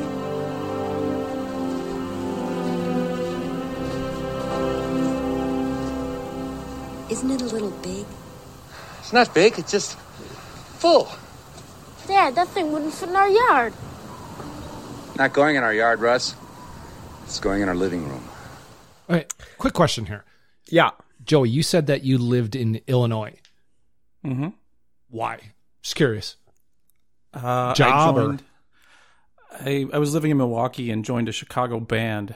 And as I was living in Milwaukee and in the band, I met my missus, as it were. And she lived in Chicago too, so it just made sense to move down there. So how'd you get her to move to Wisconsin? Well, she had a dance studio down there, and pull her top. So I played in that band. I'm just moving on. So it was, jazz, tap, ballet, all that stuff, and they had just started it, and I moved down there, lived in Chicago itself for 5 or 6 years, and then we moved in together in Lake Bluff, and then we bought a home in Gurnee. Oh, wow. And it was always our intent to, if we had a kid, that we would get back to Wisconsin. We're both from here, and so eventually we did that. It's been 4.5 years now. Okay. I didn't know that, and just context for any listeners here. Doug and Joey are neighbors. I've never actually met Joey. The only time we've talked before has been on the podcast a year ago. So right, yes, and the way I'm positioned, Joey is to the rear of me, and it makes me a little uncomfortable. Yeah, I'm in the court, baby. Oh, okay. You're talking about. Oh yeah, I thought you were talking about something. With the way I'm sitting, the way I'm sitting at my bar right now, My rear end is facing Joey. Well, it's normal. But Audrey, sorry. I'm going to keep on saying Aubrey, and there's a reason why, but it's not important. But is it a porn star that you like? No, it's actually someone who won Survivor. Oh, God. But yeah. Audrey looks like she is frozen to death. Yes, and Ellen asks Clark, "Did you bring a saw?" No, well, even before that, did he have a stroke or something? Why? He's talking with a lisp or some kind of affectation here for no reason. I guess I didn't notice that. With this tree is a thimble of the Griswold family Christmas? Yeah. Okay. But yeah, he forgot a saw. And the next shot we see is they're driving down the road, and the tree is over the length of the car, and apparently it was pulled out, including the roots. Clark. Yes, like Clark had superhuman strength, and he pulled out the root ball and all. No, I was thinking that they drove the family trucks are out there, which there's no fucking way that was going to happen. You can't do that in Colorado. But now we're at home, and when is it? It's not the next day. Okay. It's that night. Because a yuppie couple pull up, and it's Todd and Margot, and Julia Louis-Dreyfus is Margot, and Todd is a no-name guy that I've never seen before. It seems like he's worked a lot, but I did not recognize him from anything. Okay. So, but Clark comes out, and he's got the Jason Voorhees, thank you, a mask and a chainsaw. And Todd says this. Hey, Griswold, where do you think you're going to put a tree that big? Bend over and I'll show you. You've got a lot of nerve talking to me like that, Griswold. I wasn't talking to you. So what are the neighbors' names? Todd and Margot. Chester. Not my mother, Todd. Just pulled a bunch of Todd clips. Yeah. Isn't Todd the equivalent of Karen these days, or is it Kevin? Like he's a real Todd? Like, oh, she's a real Karen? I wouldn't see Todd in that respect. I mean, I could be wrong. I'm out of touch. I'm old. But I wouldn't say Todd. It would be the same as a Karen. No one names their kid Todd anymore. No, they certainly do not. But Julia Louis-Dreyfus, fucking hot in this film. Yeah, she looks good. She looks just amazing. And he's gotten the tree inside, and it's all roped up. What do you call that when you bind it? Probably binding the tree. Yeah, I would say binding. But he cuts the rope, and the tree breaks a shitload of windows. Mm-hmm. And in the process of doing that, what does he get all over himself? Sap. A bunch of tree jizz. And in the next scene, he's in bed with Ellen, and he's trying to read a magazine, and the pages are sticking to his hands due to the sap. And she has some new... You know who's on the cover of that People magazine? No. Is that the director or the producer or the producer? The director, Chechik. Okay. Has he directed anything else? I don't know. Crickets. Okay. But she informs him that her parents are coming for Christmas, and he is like the coolest husband ever because he's like, hey, that's great. Excellent. I want the family here. I'm excited about it. And then she informs him that, his mother is gonna rip on them, and her mother's gonna rip on his parents. Stop. Oh, you've got a clip? Yeah, that's why I send you the things. But I had a lot going on this week, man. Yeah, that was an exchange we had earlier where it's like, yeah, well, I'm busier than that. It's like, yeah, because I got nothing going on this week. But got a lot of pokers in the fire. But Ellen brings up how hard it will be to have all of them in the house. Christmas is about resolving differences and seeing through the petty problems of family life. Yeah. And it's about my mother accusing your mother of buying cheap hot dogs, and your mother accusing my mother of waxing her upper lip, and then they don't speak to each other. Your mother waxes her upper lip? She has for years. Doesn't show. I don't know, Sparky. I just have this feeling Ellen, that it's not gonna... I want to have Christmas here in our house. It means a lot to me. All my life I've wanted to have a big family Christmas. Mm-hmm. It's just that I know how you build things up in your mind, Sparky. You set standards that no family event can ever live up to. Okay, a couple of things here. First of all, at the top end of that, they talk about cheap hot dogs. And Doug and I have talked about this. But Joey, are there any things, any items that you refuse to go generic on? Wow. Well, hot dogs would definitely be like more of a Hebrew national thing. I'm not going to go generic on those. Boy. Condoms? What are those? What those are. Yeah.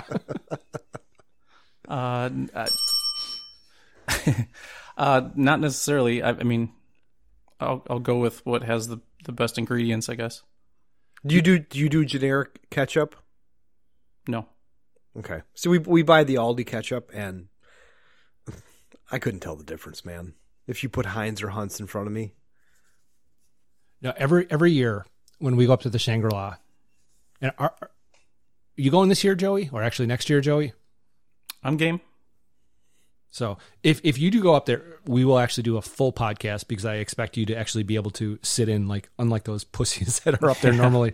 But every year, because of my situation where I fly in, I'm a little bit more limited with what I can bring up to the Shangri-La. So everything I get, we buy at Viking. Viking is the grocery store that's on the way up there. We always do, between Matt and I, it's our responsibility to buy the burgers, the buns, the cheese, the bacon, and the ketchup, right? Yes. And also mustard. And one of the things every year I'm looking at, you have the generic mustard, and then you have the French's mustard, and it's 10 cents difference. It's like, do I want to buddy fuck people for 10 cents? I think you're the only one that puts mustard on their hamburger that's up there. It's on my list, though.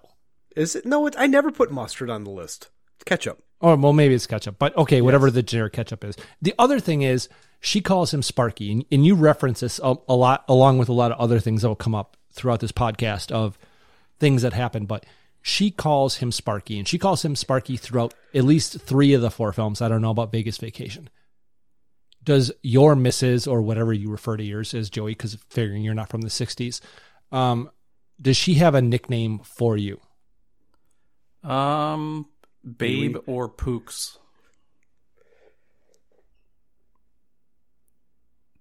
Doug? What about you, Matt? Oh, no, not at all. No. When the children are around, I'm referred to as Daddy. And it won't even be like, hey, go bring this to your daddy. It is, Daddy, can you help in the kitchen, please? I'm like, really? The fuck? So Joey, I cannot remember, and I apologize. You have kids, right? 1. Okay, how old?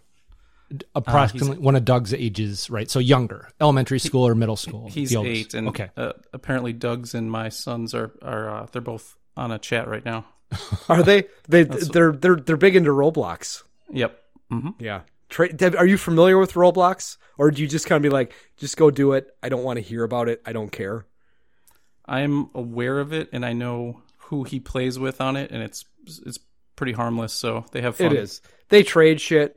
They, St. Nick brought them $10 Roblox cards that they can buy, like animals that they can ride around in their little world. But they'll be like, "Oh, Dad, I got." I'm just like, dude, I don't care.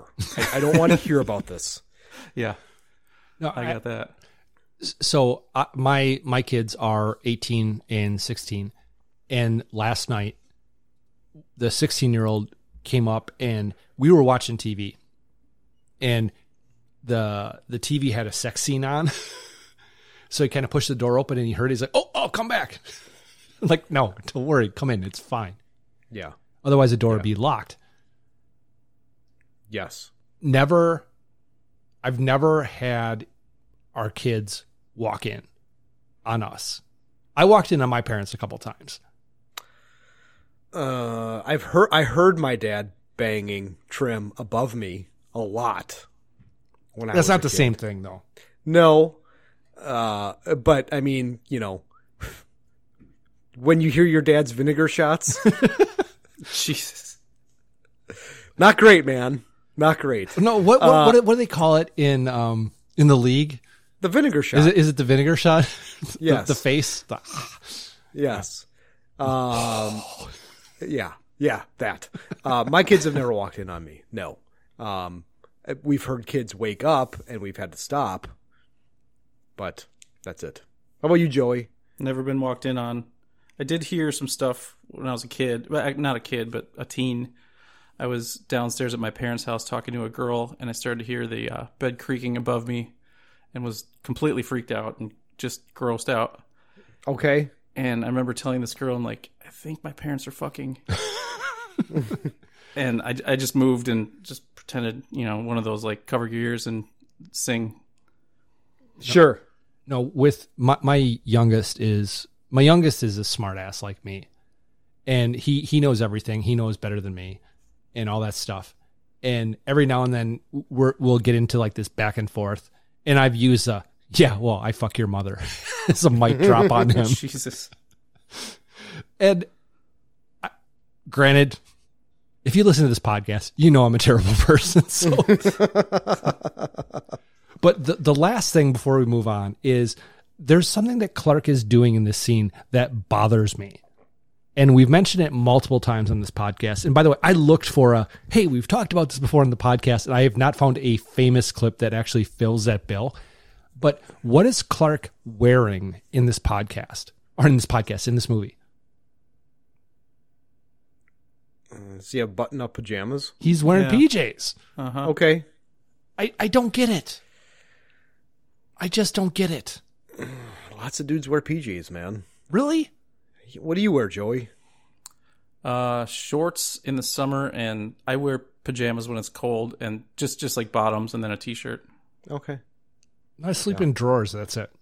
Boxer shorts and a t-shirt. I used to wear just boxer shorts, but I'm so oily that apparently I was staining the mattress cover through the sheets. So I was told that I needed to wear a t-shirt. I wear a banana hammock thong, and that's it. That's comfortable. Yeah. That seems comfortable. But Clark kisses her goodnight, and her hair sticks to him, as does the lamp. And it's a little bit too slapsticky. This movie is filled with sight gags. But now it is actually the next day. But, do we know if it's the next day? Because... it's at least another day, because it's not that day. We're told December 14th. Yes, we're told several times in this movie when a door is opened on the Advent calendar that it's December 14th. In downtown Chicago. And Joey, do you guys do an Advent calendar? Have you done the Lego ones? Yep, doing it right now. Which one? Star Wars or Harry Potter? I bought a Star Wars, and his grandma bought a Harry Potter, so we're going to do the Harry Potter one in January. Okay. We did Star Wars last year, and... I mean, I think, what are they, $35? Yeah. And it's all of those pieces with the exception of the minifigs. Just are all the little ships and everything, and the Hoth shield generator. That's all ended up in just like the monster bin of Legos that we have. Ours are all still together. This is probably the fourth year we've done this. Okay. The weapons racks are terrible, but... The weapons racks? Yeah, there's... maybe like 3 or 4 days of the month where there's just a weapons rack for a minifig. Like there's one on this current one with the Sand People. We got a minifig of him, and then the next day there was a weapons rack, and it was just like pretty dumb. Okay. Yeah, but it's still cool. I think there's a lot of Mandalorian this year. Oh, I bet. I think we did a Star Wars one for one of our kids one year. I actually thought about, they have sex toy advent calendars. Of course they do. I thought about it, but they were fucking super expensive. They were like $400. Well, I bet. And I was like, eh. That's like 3% of your sex toy budget, Matt. Hey, all that stuff, it's got to be put in the books at the beginning of the year. It's got to be budgeted in. Yeah. But did you see what Clark was drinking out of? Mark that down. Tasmanian Devil Cup. Yes. I was surprised it was not a Wally World mug. Well, that comes up later. Of course it does, but I was kind of surprised. So Tasmanian Devil, which is a Warner Brothers cartoon. Mm-hmm. Vacation Series is a Warner Brothers property, so it's all kind of tied together.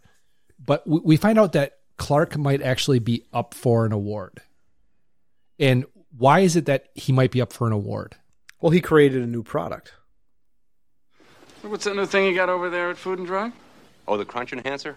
Yeah, it's a non-nutritive cereal varnish. It's semi-permeable. It's not osmotic. What it does is it coats and seals the flake, prevents the milk from penetrating it. Yeah, it's a beautiful product. I like it, yeah. Okay, Doug, this is where if I was saying that, you would say what? Nerd! There you go. Food varnish. But that's the guy from Friends. Bill is the guy that spanks Chandler at work. Oh, yeah. Oh, that's him. That's right. Okay. Yeah. Okay. So are Christmas bonuses still a thing? Obviously, Joey, you wouldn't know. Annual because bonuses. You're self-employed. Not Christmas bonuses, but annual bonuses, sure. For some companies, yep. What is it, like 5% of your salary? It depends. Or? It depends on what your role is. I don't get one. Okay. I know Jen gets one, but it's based on how far up the company you are. Okay. Like when my missus was working, she got quarterly bonuses based on, obviously, meeting goals. And those were always really nice checks to get. Because they would just be auto-deposited, and all of a sudden, I'd be going through our banking and like, oh, hey, look at that. Yeah, a little something extra. Daddy's getting a new Lego set. Yeah. But what does Clark want to use his bonus for? A pool. Yeah, he wants to put in a pool. And this is so Chevy Chase came up through Saturday Night Live. I don't know if he was ever part of SCTV or not. I don't think so. But who is it that walks in that is the big boss? Well, first of all, he states to his coworker that he's talking to that he's put down $7,500 as a deposit. Sure. And this guy says, Clark, you are a last of the true family men. And honestly, Clark is both a great person and a terrible person at the same time. Sure. So, but the guy that walks in, that's Bill Murray's dad, right? Brother. Brother. Yes. Okay. Brian Doyle Murray, yeah. And he's got another one. His other brother is in Scrooged, right? As his brother. I don't know. I'm pretty sure. I'm pretty sure his younger brother plays his younger brother in Scrooged. But Brian Doyle Murray, who's in this, is the head of all the caddies in Caddyshack. Yeah. Okay. Yeah, right. He's in Scrooged as well. All right. But Joe, you mentioned Friends. Mm-hmm. And so right before this podcast started, and actually up until after we were like half an hour in, we had people at my house. And my sister-in-law was talking about how an episode of Friends actually taught her a life lesson. And it was an episode where they said something about a dog getting sent to the farm. And that was when Rachel found out that her dog actually had been put down.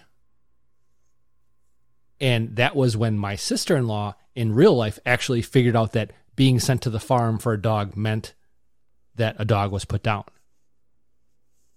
And I told my sister-in-law, you realize the reason they put that in that was for two reasons. Number one, it was to show how unworldly Rachel was. And number two, to show how pants on head retarded she was. Okay. For not actually understanding that. For both of you. Yeah. Fuck, marry, or kill. Phoebe, Rachel, or Monica. Oh, that's tough. Or come on, you can do it. Okay.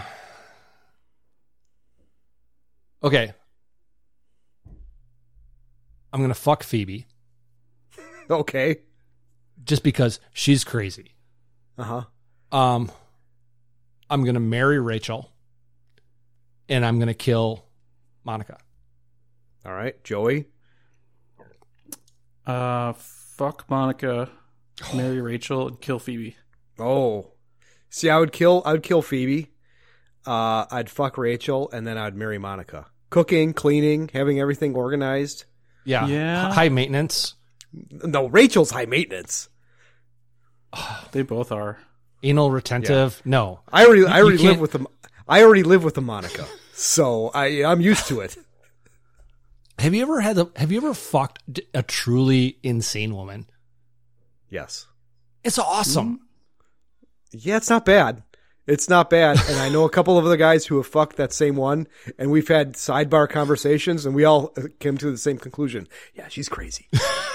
Yeah, but it was fun in the moment. Oh, sure it was, man. She was a great roll in the hay until she turned crazy. And it was kind of one of those That's things. why you fuck where them. That's why you don't marry them. It was like the 5th or 6th date, and then you fuck them a couple of times, and then they just go off the rails. And it's like, I'm out, man. I'm out. As fun as this is, I'm out. Okay. I know, Doug, you're 49 or 48. Sorry. Yes. Almost 49. Yeah. Joey, how old are you? 46. Okay. So relatively in the same sphere. Yep, Mrs. we were all in high school dies. around the same time. You're Wait, dating. What? Oh, we were all in high school around the same time. Okay, yeah. Mrs. dies. You're dating. Mm-hmm.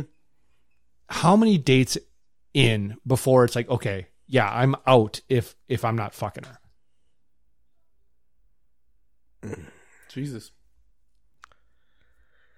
I don't think I would put a date limit on it. I think I would put a time limit on it. And I would say in minutes?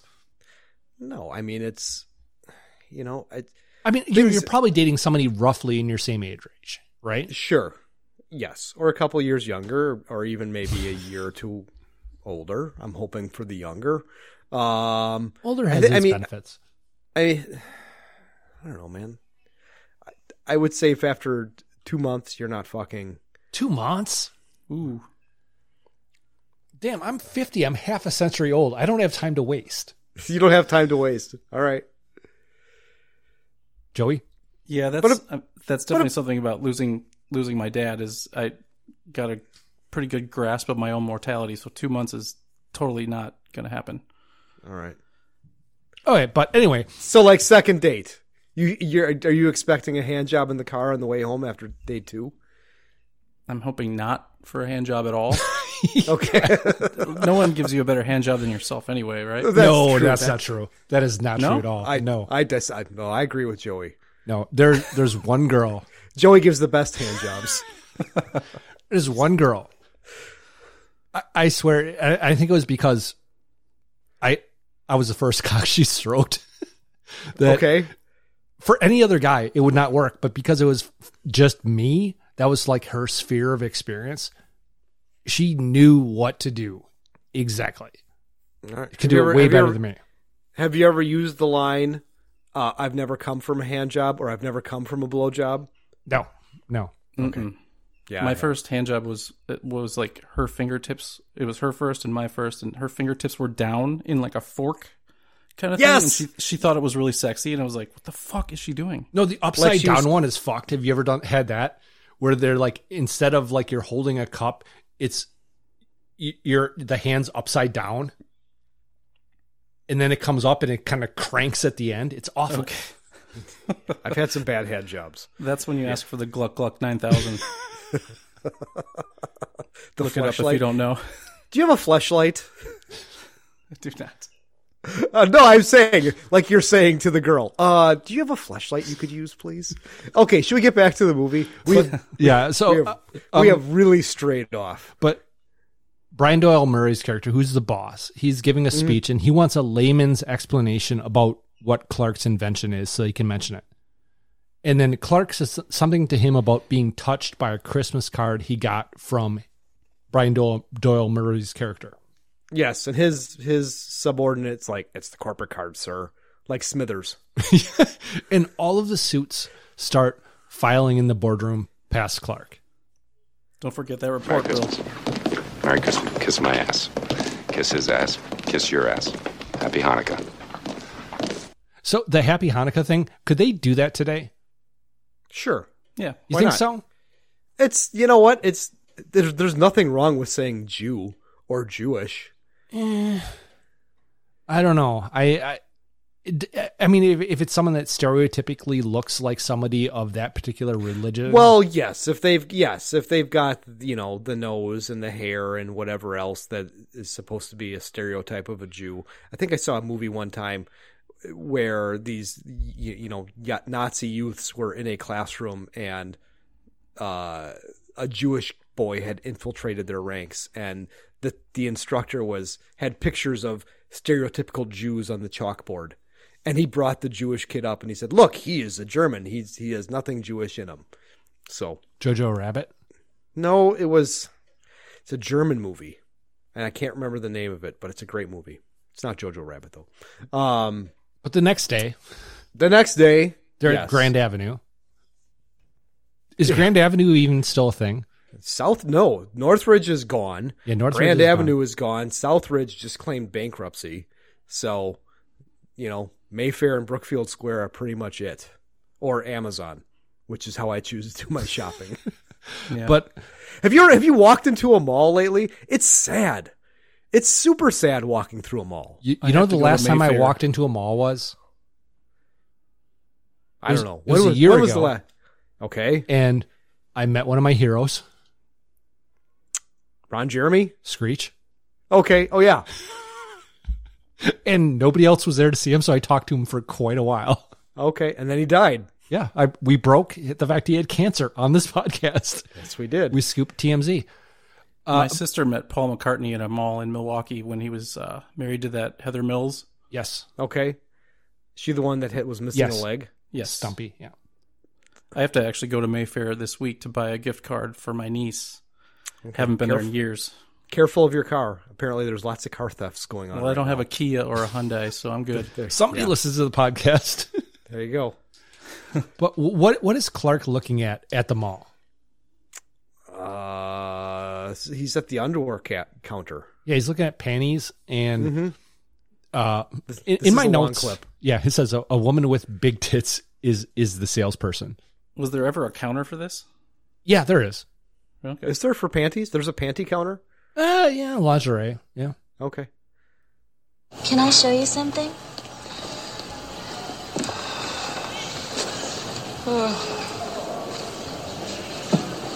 I was just smiling. I was just browsing. For your wife or your girlfriend? What? What happened? Woof. I guess wouldn't be any. Wouldn't be the Christmas shopping season if the stores were any less hotter than they are. Whew, it is warm in here. Well, you have your coat on. Yes. Oh, do I? How did that happen? Because it's cold out? Yes. It is. It's a bit nipply out. I mean nippy out. What did I say? Nipple? There is a nip in the air, though. Can I take something out for you?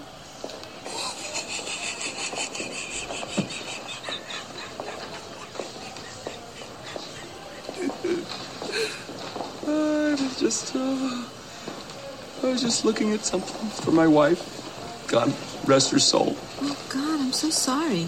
Oh, no. She's not dead. Yeah, we're just divorced. She's history. And obviously she doesn't wear underwear. And there are plenty of shopping days left until adulthood, which is to say Christmas as in Yule log. Not a log. I don't have a log, but I mean, just if I had a log. Not in the sense that you think I said I did. Oh, good golly. 'Tis the season to be merry. Well, that's my name. Oh, shit. So her name is Mary, but, well, I expected that to be after the fact, but you know what time it is? Is it time to go to the lobby? I think so. Let's all go to the lobby. Let's all go to the lobby. Let's all go to the lobby to get ourselves a treat. Normally, when I go to the lobby, I pee, but I had to poop. And, Joey, were you in the stall next to me tapping my foot? No, this isn't Brookfield Square. Okay. Well, I got my cock sucked in the lobby I was with. But that's glory hole. Glory hole. Nothing wrong with it. You just got to watch out for those edges. Yeah. Could you feel a stubble on the other side? Ooh. Every hole is female. You keep telling yourself that. But okay. So we're Mary is the gal, and she is quite fetching. She's got face is a little. But she's got a nice set of cans. Yeah. No, but her face was a little. Yeah. Okay. But Rusty shows up. Yes. And he sees his dad talking lingerie and panties, and Mary shows her hip. I got to tell you, that got me. Did it? Yeah, I love the high hip. I love the high hip. All right. But that's 80s. Oh yeah. Yes. Oh no. Is it Roadhouse with like the super high thong panties? Oh, yes. Yeah. But now it's the next day, and that's when pain don't hurt. They're at the house, and we hear the doorbell ring. And how many times does the doorbell ring? Nobody's answering it. But how many times? Russ is watching It's a Wonderful Life, I believe. Yes, it rings 4 times, and each time the ring sounds more and more ominous. Because who's at the door? It's the mom from Everybody Loves Raymond. Yes, and Frank Costanza. What? The original? John Randolph was the original Frank original Costanza. Frank Costanza. Oh, no kidding. Yeah. Okay. But we find out that Ellen's mom has something. What does Ellen's mom have?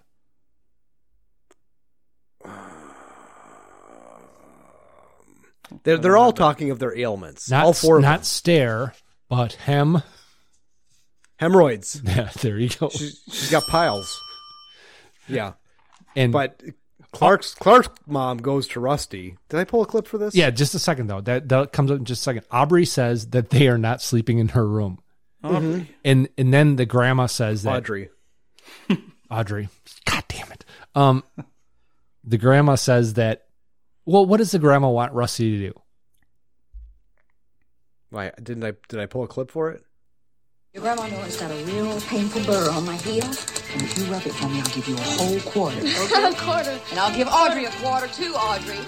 But Clark goes outside. What does Clark go out to do? Put up the Christmas lights. No, that comes up in a second. He just wants to get out of there. He goes out to park the cars. Mm-hmm. Oh, yeah. And the next day, Rusty and Clark are out doing the lights. Is that the next day or is that that night? I think it's the next day. Okay. But they have Doug's map and checklist of putting up the lights. Yes, they do. Works every year, man. And Rusty questions whether or not his dad is overdoing things. Have you ever had your son question you whether you're going too far with something? Your kids might be too young to do that at this point. Yeah, I think so. Joey? I think so. No, he's too young. I mean, it's, with my nerd cave, my oldest son has referred to it as, oh, you're going to go do something in your precious basement. because there's been multiple scoldings in this house for leaving my precious basement a fucking shit show. Or they'll have friends over, or just them. They'll pick shit up and not put it back right. And I feel like I'm the dad from American Beauty with the Nazi plate that's covered behind his desk, where I will whip my son because he put it back, because he put my lightsaber back wrong. No, with my basement is nice. It has like everything that a kid could possibly want to play with. It's got, it's got Xbox, it's got PlayStation, blah. It's got arcade games, pool table, ping pong table, blah. And just the one that still lives here leaves it just a shit show. Yeah. And can I have my friends over? It's like, well, not until you clean the shit up. Well, they're going to mess it up. I don't care. You clean it up and then they can come over, but not until then. Mm-hmm. And it's just a matter of, this stuff is there for you to use. I'm not going to say you can't play this or you can't use that. Nothing like that, but just respect it. Actually show a little bit of respect of the things that you have. Not all of us had a pool table and a Xerox machine in the basement growing up and, hot tub. Sure. So, no, yeah, we didn't. Yeah. And a ping pong table also. And a pinball machine. But Clark hands Rusty a huge ball of lights that is tangled. And I don't know if you caught this or not, but half of the bulbs are missing in this tangle of bulbs. Oh, are they? Yeah. I didn't see that. And the neighbor comes out as Clark is putting up a ladder. And Clark gets up to the top of the ladder, and the ladder retracts, I guess.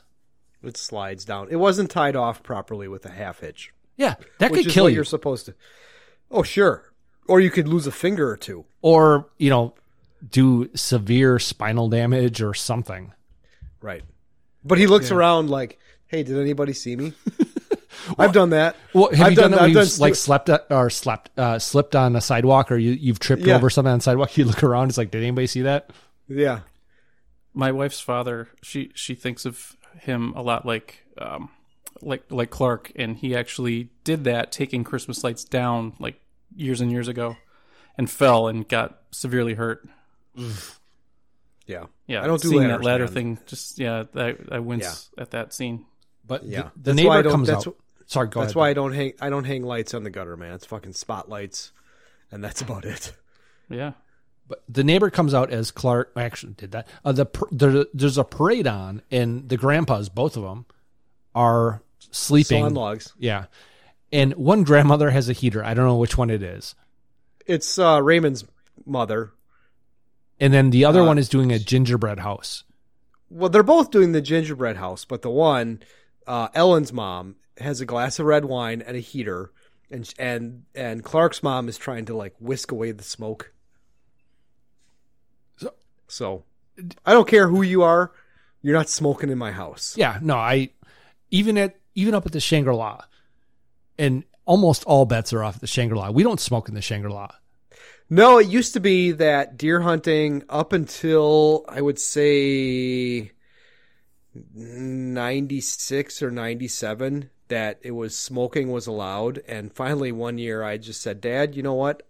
I don't think we should be smoking in here anymore. It's horrible.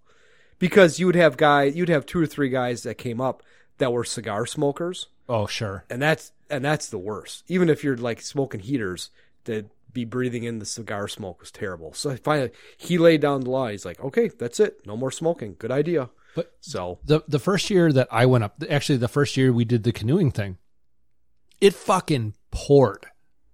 Mm-hmm. The only day it didn't pour was the day we canoed, but every other day we were up there, it was pouring the entire time. So everybody that had to have a heater was huddled right outside the front door to be able to do it. Mm-hmm. But Clark is up and he is stapling Christmas lights, and he has a problem with the gutters. Well, okay. So that particular silver type of stapler, it's the worst. It jams up. You get double staples, and I had one for years, and it was maddening. And I finally spent, I don't know, $40 or $50 on a good DeWalt stapler, Mm-hmm. and that thing is the bomb. But yeah, he staples his shirt to the gutter. Kind of super glued myself to myself. No. Yeah. Okay, so that is from. Okay, I know what it's from. Joey, do you know what movie that's from? I know the song. I don't remember that movie. That's from American Pie 2. Okay. And that's seen when that. Jim, the main character in all of the films, accidentally grabs super glue. Yes, he's 19 years old and he's never heard of lube. And somebody gives him a bottle of lube, and instead of using the lube, he grabs super glue.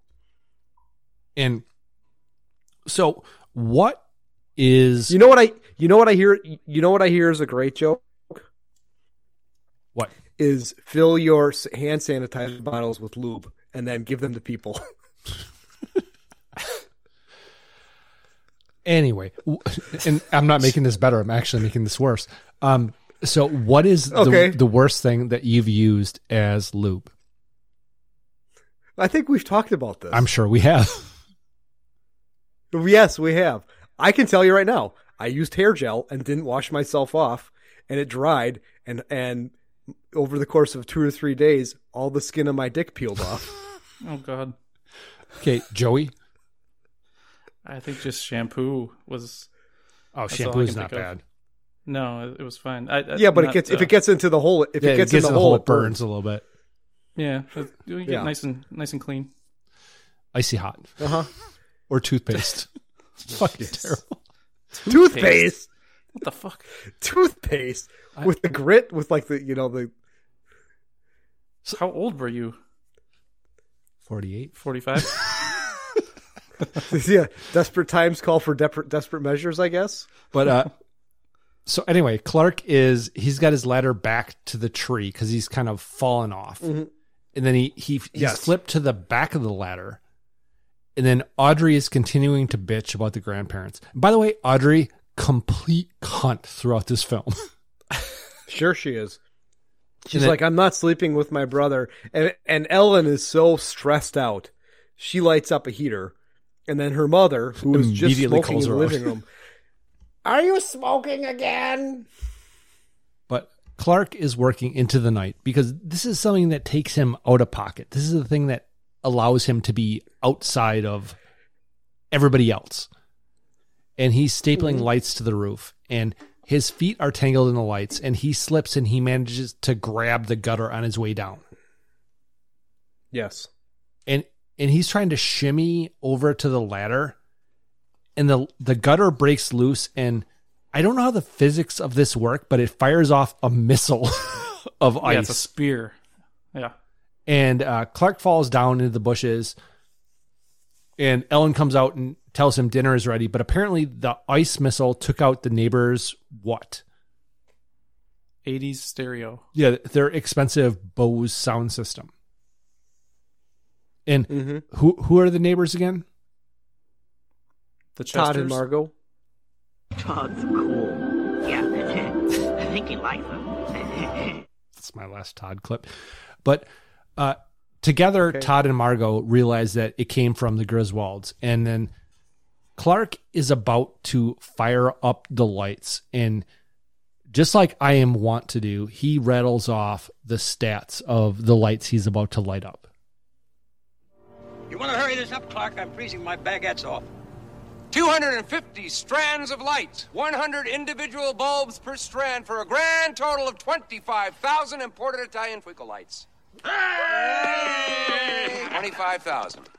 Yeah, Ellen's dad does not like Clark at all. No. Well, real quick, something we skipped was that when the spear came through, the quote came saying, and why is the carpet all wet, Todd? And the I don't know, Margot, which I referenced earlier. Sorry. It's all right. No, that's fine. And okay. Before he plugs everything in, Clark asks for a drum roll, and they do a brrrr thing.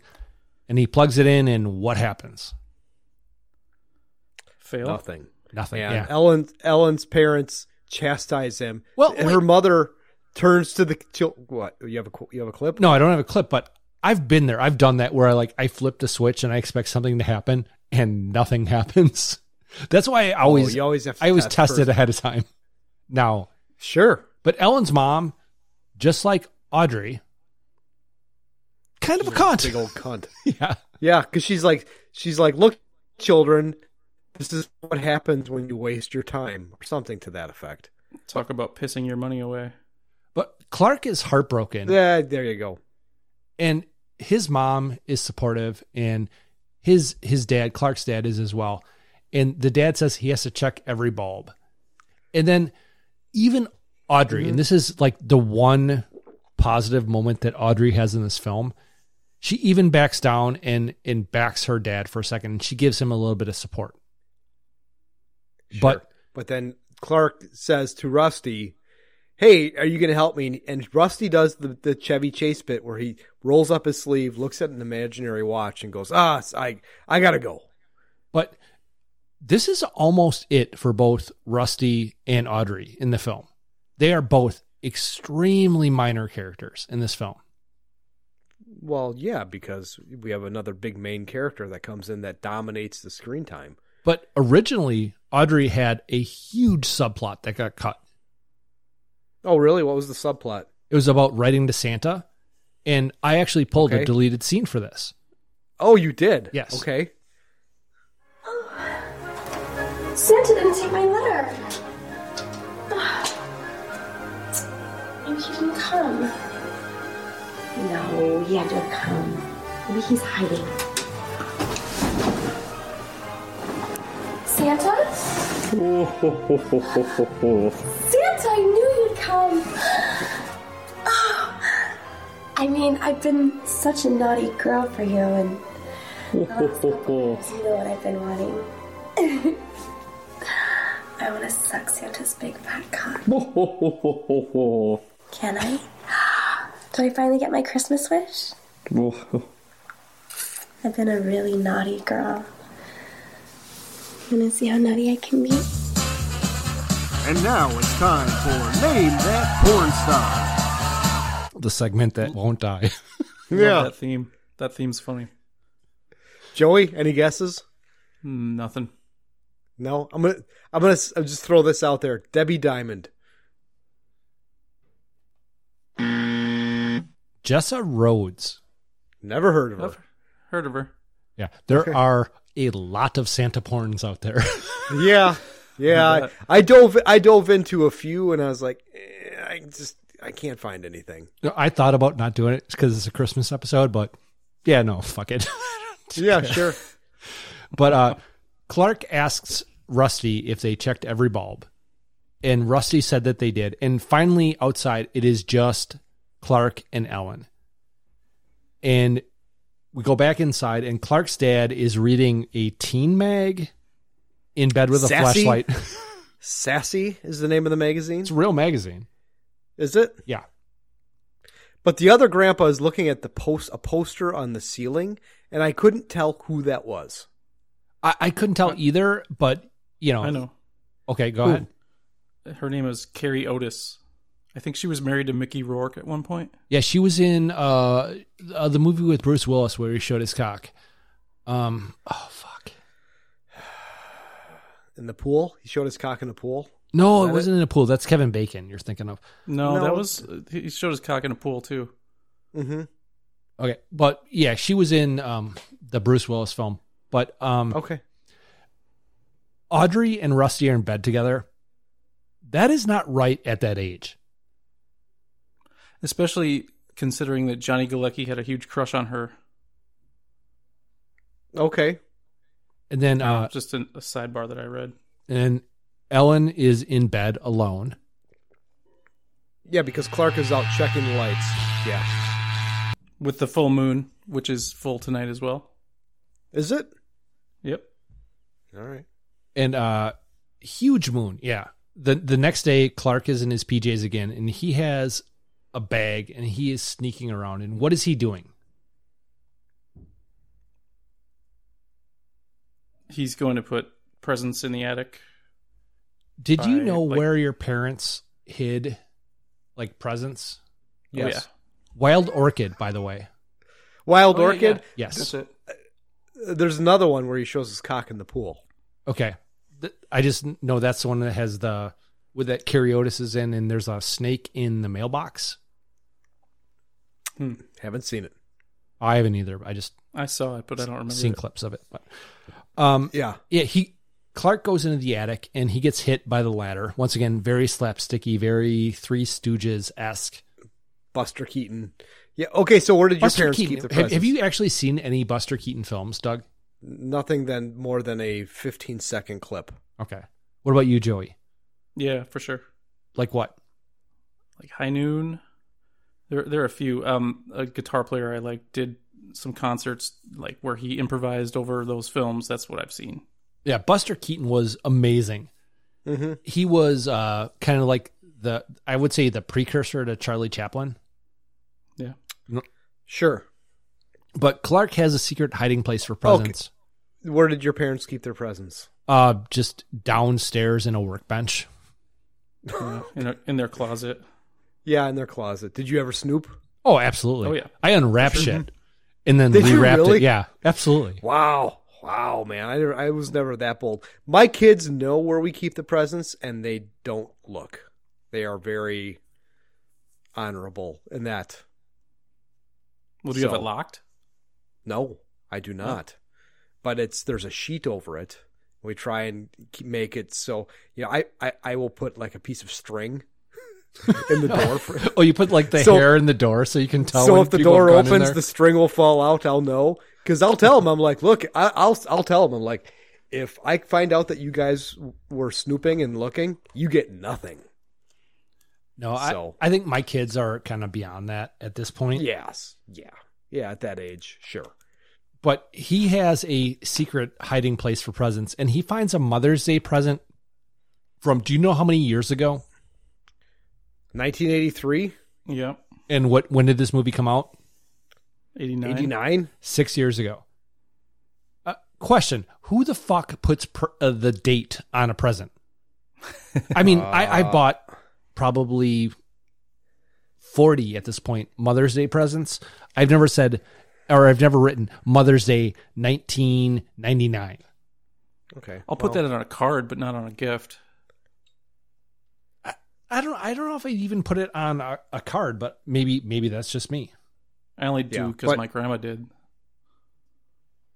All right. That gets a little bit into tradition as well. Sure.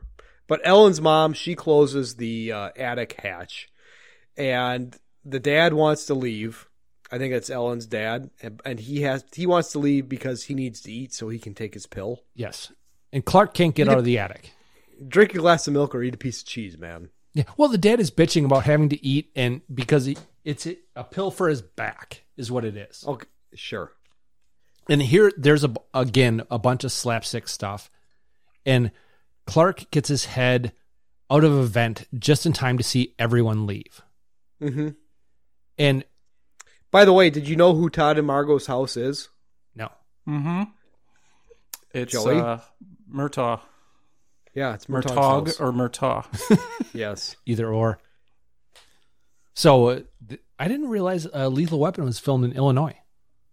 It was. Yeah. Amazing. Clark isn't even walking on the joists. He just like my dad. He'd go straight through the floor. But before that, he was walking on the boards and doing some real Buster Keaton stuff where the board was like a rake coming up and hitting him in the face. And he turns around 3 and times. hits him again. Yeah. Yeah. It's a little blah, blah, blah, same shit. Sure. And then he does go through and he ends up standing on I think the top bunk where one of the dads was looking up at Cariotis. Mm-hmm. Yep. And then Clark is rifling through some boxes to find some stuff to wear because it's cold in the attic. And he finds some 8mm home movies. Right. This whole thing makes no sense, though. He went through the floor. Yeah. He could shimmy out through there. Sure he could. Yeah. And this is where they play the Joe Crocker song? This is where Joe Crocker, he shines. Yes. But Clark is crying. I like how in your text, Joe Crocker really ripped it up at Woodstick. But Clark is crying watching some old Christmas home movies, and then Ellen is coming down the stairs. Or up the stairs? Up the stairs. Up the stairs. And she pulls down the attic thing, and Clark comes crashing down. Right. Mm-hmm. Which he wasn't sitting on that. He was sitting somewhere else. But we go over to the neighbor's house, and Clark and Margot, not Clark, Todd and Margot. Todd are in some Martin Lawrence workout outfits. Yeah, they're in some space Mylar bullshit. And, right. and Todd says what he's going to do to Margot. I'm going to take off his clothes, sit in the dark with a glass of wine, and kiss every square inch of your body. After you shower, of course. Of course. Yeah, see, the sweat thing really never bothered me. Yeah. Apparently it does. Not into the sweat. No, I like a nice clean body. Yep. But Clark is continuing to check the lights. And one thing I noticed is that throughout this film, he's wearing a Bears baseball hat, and he should be wearing a winter hat throughout this film. Well, not when you're on a back lot of in L.A. But Ellen comes out, and she asks if he's outside for a reason or if he's avoiding the family.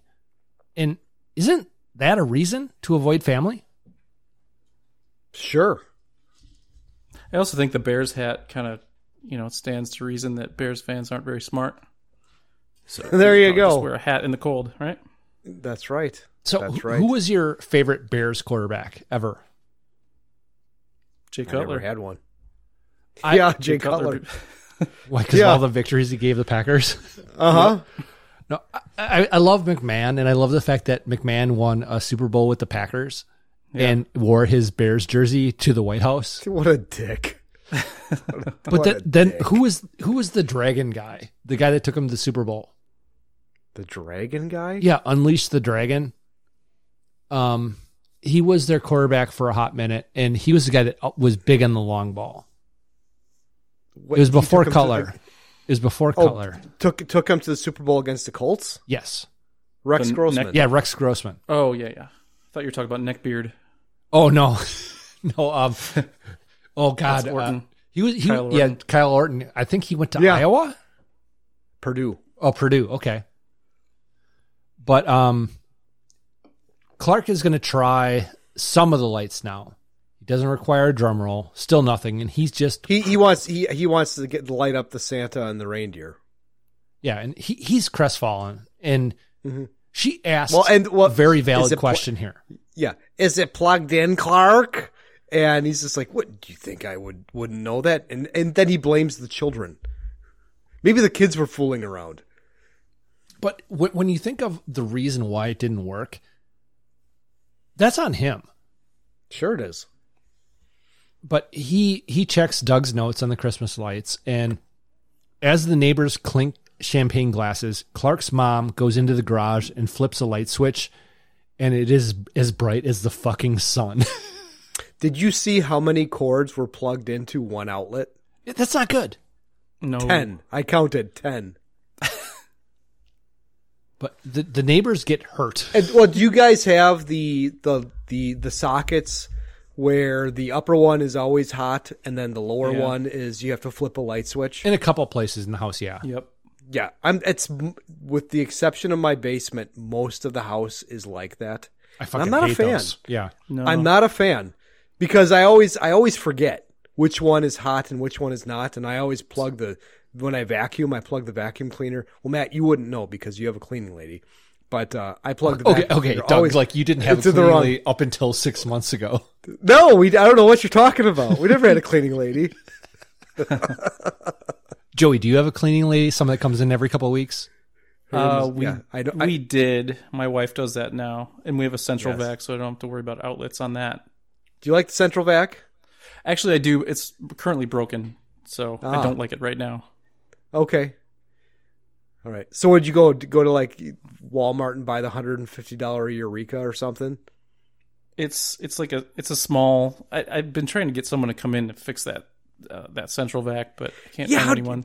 How do you even find somebody? I mean, obviously an installer would have the installer would have to fix it. Yeah, and I don't know who installed it. Sure. I've emailed several companies and they clearly don't care about email, so I need to call and just haven't done it. Yeah.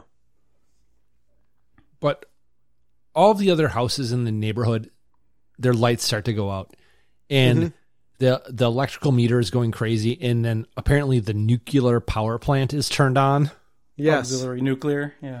Uh-huh. And the grandma turns the switch back off and the neighbors fall. And as Doug mentioned, the plug scenario that's there is not very safe. But Todd falls down the stairs here. And Clark is frustrated, and he starts taking it out on the decorations. He's just like kicking the shit out of Santa and the reindeer. Ellen goes into the garage, and she goes, this ought to do it. Chevy Chase actually broke his pinky doing that. Really? Yep. But before Ellen goes in, Margot is crying about her carpet, and Todd is concussed. Mm-hmm. And then Ellen realizes what the problem was, that it's a switch thing. And the angels sing. And Clark has a moment with his parents, and then with his kids.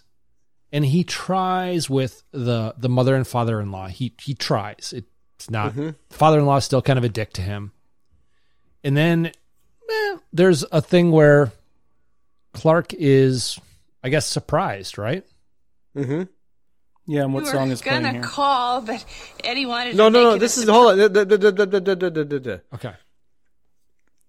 He does the rounds, and he gets through the in-laws, and then Eddie is there, and Eddie's like, real nice lights, Clark, and Clark is kind of just acknowledging, like, not surprised yet, just he's still very in awe of what he has done, not really realizing that Eddie is there, even though Eddie is there. And And then Eddie says, "Come on out, kids." And it's a beat up RV. The dog comes out. And we haven't gotten to that part yet. But what are the names of the kids? Oh, that I don't know. Rocky and Ruby Sue. Ruby Sue, and Grandma's like, "Come give me a kiss." And he's like, he's got a lip fungus they haven't identified yet. And then they go to Ruby Sue. Her eyes aren't crossed anymore. Yeah, well, she fell in the well and her eyes got crossed, and then she got kicked by the mule and her eyes went back to normal. And that's the little girl from Fatal Attraction. Okay. She's wearing a wig because she had a the little what do you call it? The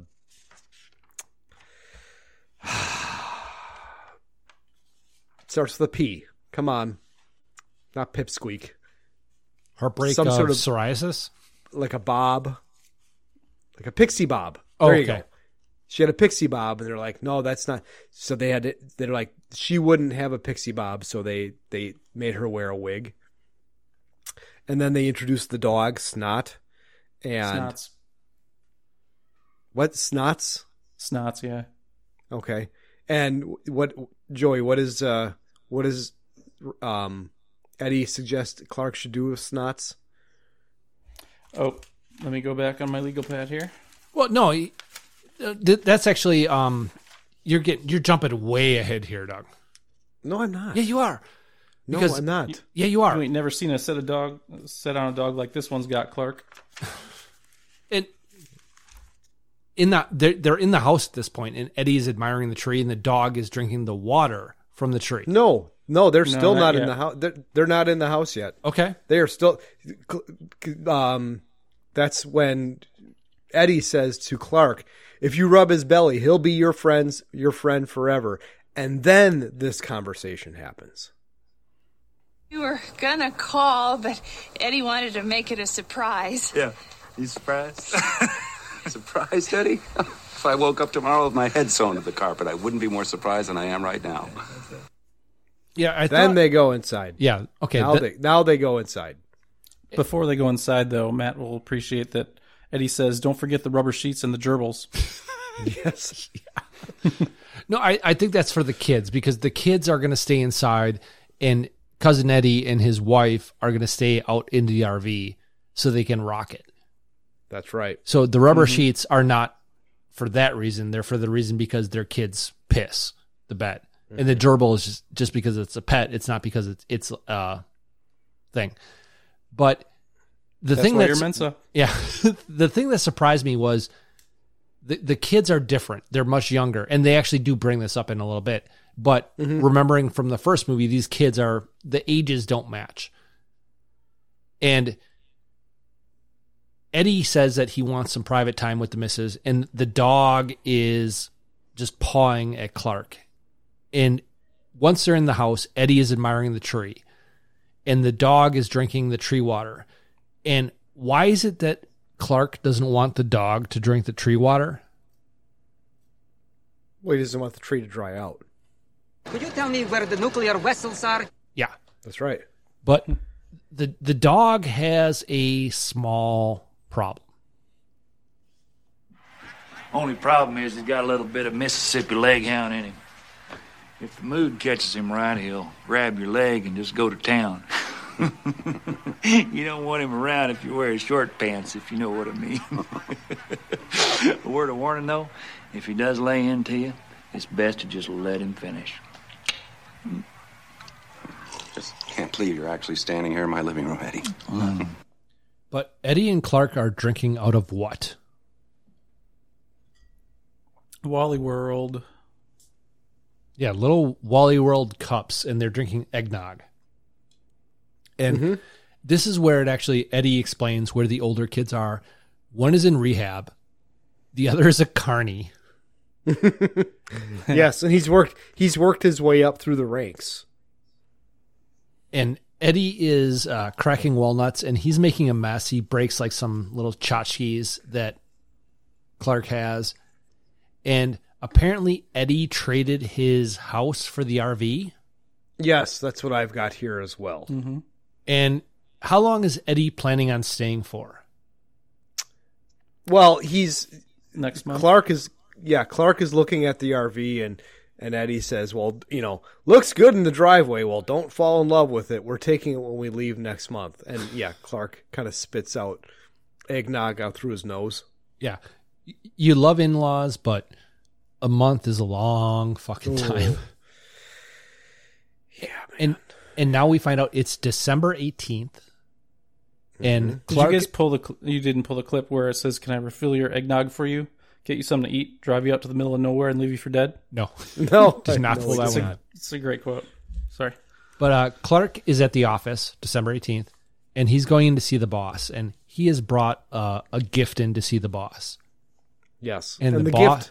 Go ahead. The gift looks exactly like all the other gifts that are on the back shelf. And the boss just does not give a shit.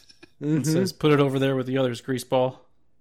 And Clark asks about the report he did for the trade show. And this is the whole nerd stuff that Clark was talking about, the non-whatever nutritive thing. Yeah, exactly. The food varnish.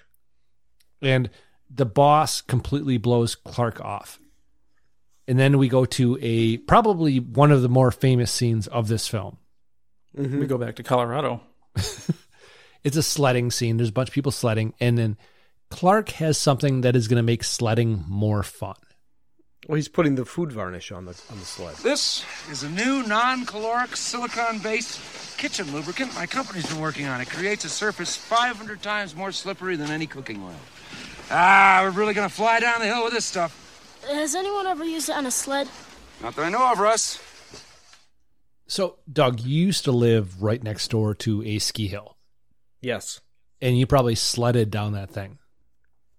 Oh, yeah, man. As soon as that thing shut down, went out of business, that was the world's greatest sledding hill.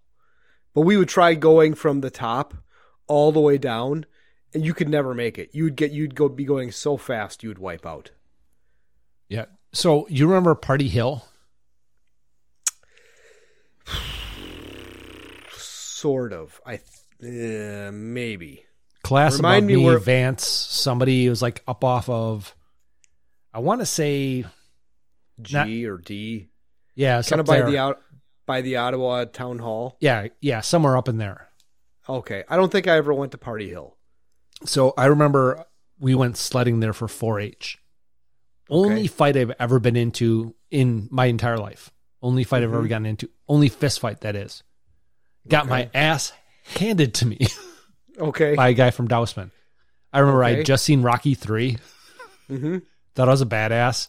And the guy was doing shit to me. So I'm like, no, fuck this. And I popped him. And it was one of those things where you pop somebody and they just kind of cock their head like, okay, you're done. And then the next thing I knew, he was on top of me just pounding the shit out of me. Is this somebody that I know? I don't think so. Class above me. First name was Adam. Last name started with Old. Oh, yeah. He dated somebody from my class. Yeah. Well, yeah, he just beat the shit out of me. I'm sure he doesn't remember. Okay. Me, but that was like the most memorable sledding story I have. Do you have any good sledding stories, Joey? We used to sled at Nike Site, which I think it's in Waukesha. It was a former kind of nuclear base in the 50s. But my favorite... That's still there. I think it's condos now over by where that brewery is. But there was a time in, I think, senior year of high school where we figured it would be a snow day and my friend had a Camaro. And I don't know how we did any of this without texting or phone calls, but we all agreed to meet at 3:00 in the morning on like a school night and go car sledding. So we just tied a sled to the back of his Camaro, which is obviously not a good car to be driving in the snow, and just ripped through the neighborhoods in Brookfield. And it was a fucking blast. That's my story. I also made it on the news once for like a snow day, sledding down hills, like using it as a snowboard or something. But that was Curry Park, I believe. Okay. Yeah, it's the sledding hill, the old ski hill by us. It was in high school. It was kind of the same thing that you alluded to, is how did we do this without texting? Because I just walked there from my house through the woods on a trail that we had blazed, and there's like 50 people there. And there was a group of guys that were in the class below me, not class of 92, and they were referred to as the Wrecking Crew. And whenever those guys showed up... You've talked about the Wrecking Crew a couple times. Yes, there was always going to be trouble because those guys, they were whiskey drinkers. Do I know anybody that was in the Wrecking Crew? Sure you do. Sure you do. Donnie H. Okay, sure.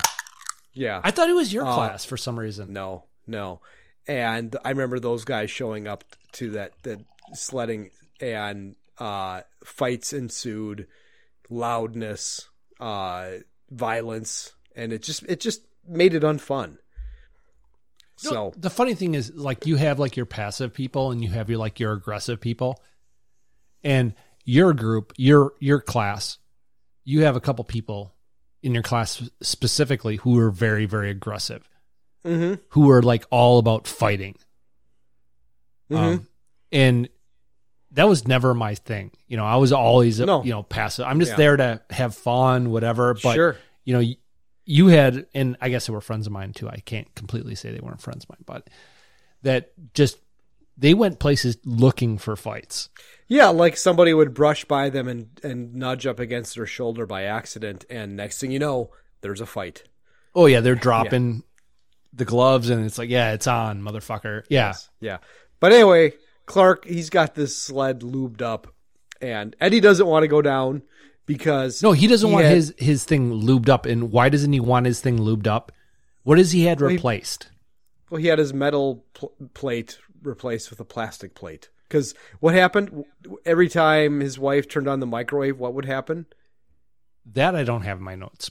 He would piss himself. Every time his wife turned on the microwave, he'd piss himself. But what is Eddie's biggest concern? I don't know. His hair. Oh, his hair? Clark says, "You really think that it matters, Eddie?" Yeah. My hair. But Clark takes off, and it is... Later, dudes. Like he shot out of a cannon. You're right. Flying down the hill. He would be dead. Sure. And the best thing he could possibly do as he's going down the hill would be to jump off. Just fall off the sled. Yeah, exactly. But he goes through a building, onto the road, into traffic, crashes into something in front of Walmart. And then we cut back to like the top of the hill, and cousin Eddie says bingo. There's no fucking way they would be able to see what was going on based on how far they went. He's like 5 Colorado miles away. Right. But now it's the next day. No, it's the 21st now. So it's actually a couple days later. Okay. And Clark is at the office, and he's got a model of his pool on the desk, and he's looking at it. And his buddy from before comes in. Hey, have you gotten a bonus yet? Was that? Bing. Sorry, I said bing. Yeah. Yeah, smacks him in the ass. He asks if Clark is all right, and Clark asks if he's got his bonus yet. And his buddy says that something just got delivered to the house. That must be it. Sure. But Clark has not gotten his yet, and he's worried about his pool. And so $7,500, that's what he put down, right? Yeah, what do you think that is? Back in 1989, 25%? Oh, I'm guessing it's probably about 18 grand. Now, if you put a pool in, minimum of 50 grand. Seriously? Well, where Joey and I live, where all you have to do is dig a hole and put a fence around it and some landscaping, yeah, 50 grand. Other people that I know that have to put in a $30,000 or $40,000 retaining wall. Well, I mean, the good thing about that is they could actually coach football and get some of that money back. Sure. Yeah, you bet. That's an inside joke, Joey, which we're not going to get into. I told you, I said, hey, I told Joey, I said, any inside jokes that you don't understand, ask. That one I can't talk about. Or I pity the fool? No, you were supposed to say that before when I brought up that you were the B.A. Baracus of the... I handed that one to you on a platter. Yeah, you did. I did. Was before I had a couple... Yeah, I was more nervous than I am now. Okay. All right. But we're at Clark's house at night, and he's looking out the window. He's in his kitchen. He's in a robe and jammies. Yes, and he's looking out the window. And what song is playing? Mele Kalikimaka. Yes, and who sings that, Matt? Oh, I have no fucking Bing Crosby. Oh, okay. Mason Crosby? Yeah, No, he Bing- missed it wide Bing- left. Yes. With the Andrews sisters. Dreams, because that's good parenting. Right, Bing Crosby? That's right, Peter. And if your kids give you any lip, you can beat them with a sack of sweet Valencia oranges. They won't leave a bruise, and they'll let them know who's boss. There's no doubt about it. What? That doesn't sound right. Are you giving me lip, boy? 'Cause I'll take this belt off and put the smack down on you. Is that what you want? Ow! Eh? Hey, ow! Take one of those. Hey, huh? hey, Huh? what the? Ow! Knock it off! How about that, Hey, huh? Huh? get away from me, you dead crooner! Yeah, Bing Crosby, along with Frank Sinatra, just awful humans that are just held up in very high esteem. Was Frank Sinatra an awful human? Yeah, I don't remember he was hearing all bad mobbed stories up. about. Yeah, you don't know that for sure. No, I don't know that for sure. Allegedly, yeah. But there's a lot of mob stuff tied to the Vegas. Vegas and the Rat Pack and such. Mm-hmm. But he's imagining this pool. Yeah, there's a dream sequence, but everybody is there. But that pool would be huge for that backyard. I mean, gigantic. The pool they show is the equivalent of a hotel pool. You think so? Yeah. Okay. But he's happy until Eddie shows up in his dream, in his daydreaming. But what is Eddie wearing? Well, he's got flippers. Uh-huh. And a Meisterbrow. He's got a Meisterbrow. That comes up later, but yeah. Yes. But he's wearing a Speedo over like tidy whities. Okay. Mm-hmm. Does he have like an inflatable around his waist? I think so. Yeah. Okay. But then he kind of washes that out of his mind, and the hot chick from the store, Mary is now on the diving board, and she takes her top off, but we don't see any boobs. Side boob. Okay. So what defines side boob? Side boob with no nipple. Yeah. Fair enough. Yep. There you go. Yeah. And I would have to imagine at this point, he's pushing himself away from the wall. Yeah. With his raging boner. Yeah. She kicks her suit off and it hits the window he's looking out. That would be about 50 feet. Yeah. So she could be Mason Crosby at this point. But one of Eddie's kids breaks him out of his dream and asks if he is Santa Claus. Mm-hmm. And I thought this is where that Crosby... He would be pushing his dick down the side of his pajama. Well, yeah, in my notes it says, you think the little girl was scared of his raging boner. Right. But he wants to know why she is up. Rocky bit my thumb. What? Him's nervous because Christmas is almost here. Nervous or excited? Shitting bricks. You shouldn't use that word. Sorry. Shitting rocks. Joey referenced that. Mm-hmm. Him's nervous because you don't know if he's getting nothing. I don't think you should be nervous, and you shouldn't be either. Because if you're good, Santa knows it. And if you believe in him, and you believe in your mom, and you believe in your I love dad, that pause. if you've been good all year round, Santa Claus is going to bring you something. Sometimes I think all that Santa crap's just bull. If he was so real, how come we didn't get squat last year? We didn't do nothing wrong, and we still got the shaft. Well, I happen to know for a fact that Santa Claus is real. And in the next couple of days, somehow I'm going to prove it to you. You know, every year he comes to our house. I've seen him. It's true? Cross my heart. So, it's a good idea you came to stay with us, isn't it? I love it here. You don't gotta put on your coat to go to the bathroom, and your house is always parked in the same place. I think you better go back to bed now. Okay. So Clark is basically he's forcing himself to have to buy shit for somebody else's kids at this point. Yes, he is. He's kind of buddy fucking himself. But he is all about the Christmas spirit. He wants everybody in his house to be happy and have a great Christmas. But the girl, what is it? Something Ruby, Mary Ruby or some bullshit. Ruby Sue. She wants to know why he's not sleeping. And he asks something about delivering a letter. He's still worried about his bonus. Mm-hmm.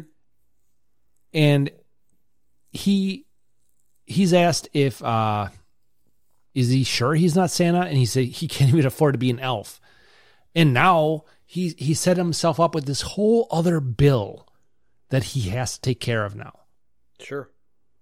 But now it's the next day. It's the next day, and the grandpas are sitting around the breakfast table arguing about the different types of rations that they had during World War II. But what is Clark wearing? I don't know. I don't have that. Blackhawk sweater. Okay. So they really lean into the Chicago thing for this film. But everybody's fighting, and he comes down, and he just walks away. Well, John Hughes is a big Chicago guy, isn't he? Yeah, well, I mean, Breakfast Club, all those are based around the Evanston, Chicago area. Ferris Bueller is John Hughes, right? Yes. And I want my $2. What was that? Better Off Dead? Yep. Better Off Dead is out west. Is it? It has to be. There's a fucking mountain. That's well, you know what? This movie is proof that there's mountains in Illinois. True enough. Yeah. But Clark's jersey is customized. It says Griswold on the back. And Ellen comes up to him and she asks if he wants breakfast. And he says he's not in the mood. And he looks out the window and she asks what he's looking at. Oh, the silent majesty of a winter's morn, the clean, cool chill of the holiday air, and an asshole in his bathrobe emptying a chemical toilet into my sewer.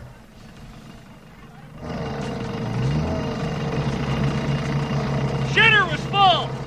Ah, yeah. You checked our shitters, honey? Clark, please. He doesn't know any better. You ought to know it's illegal. It's a storm sewer. If it fills with gas, I pity the person who lights a match within 10 yards of it. Could you tell me where the nuclear vessels are? But now, Joey, you could say, I pity the fool. I pity the fool. And it has come up before, but what beer is Eddie drinking? Meisterbrow, man. Yeah. And he's also smoking a cigar. And Todd, the neighbor from next door, comes out and he smells it. And he immediately runs back into the house. And then Eddie picks up something from Clark's trash. Did you see what he picked up from the trash?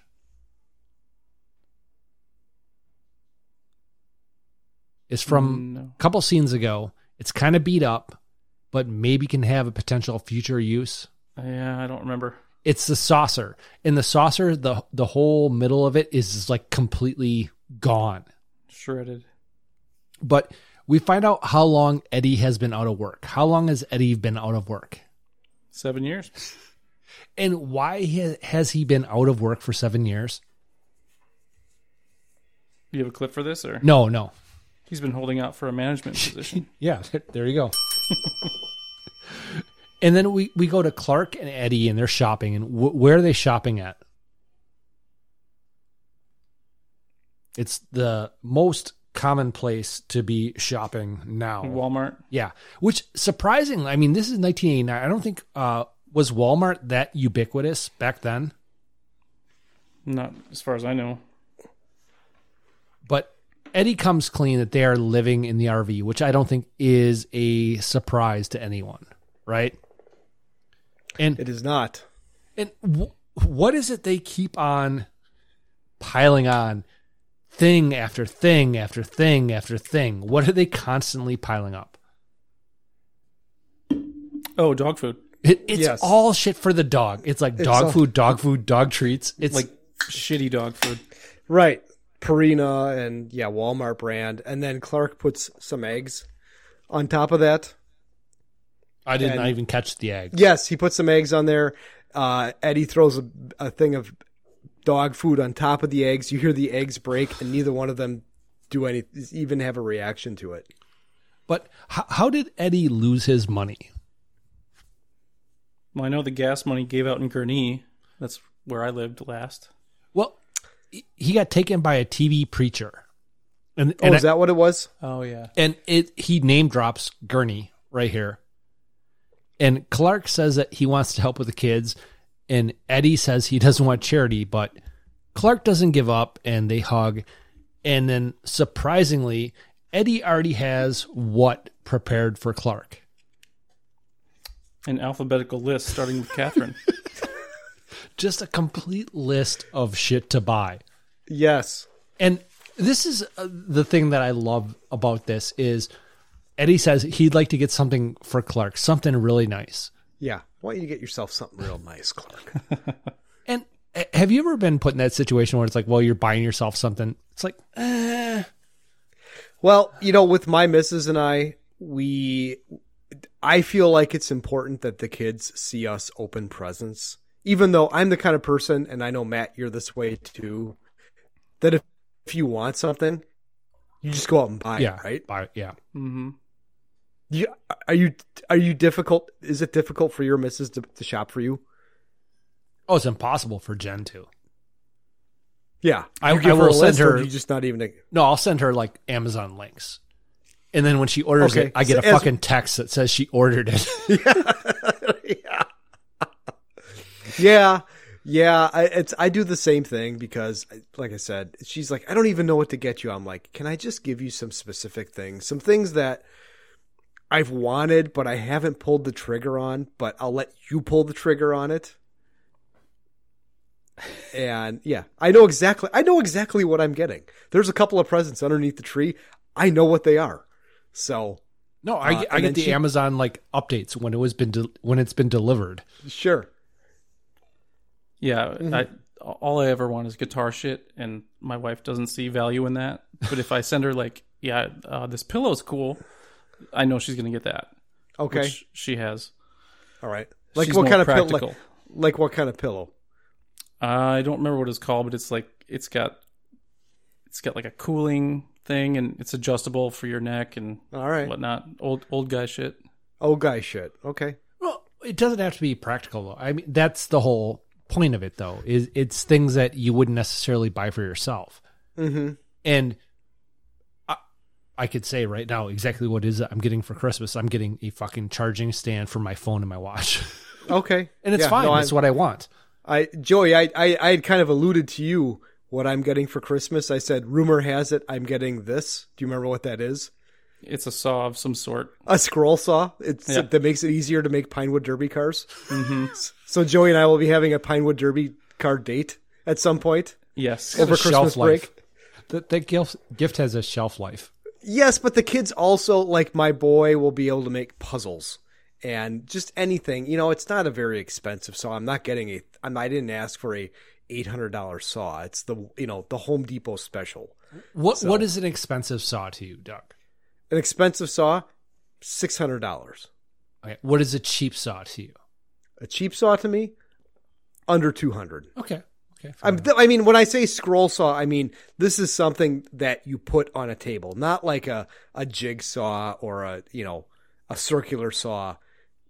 It's a giant component that you don't just pick up with your hand and use. You know what I'm saying? Mm-hmm. Yeah. So, but I also know that I'm getting some cool shit from my basement. So I'm looking forward to that. I'm not going to spoil that for you guys. but now it's Christmas Eve. Yes. And some old bag shows up. Mm-hmm. And old dude as well. Yes. And the guy's hair comes off with his hat. Aunt Bethany, the old bag, she asks if their house is on fire. I love riding in cars.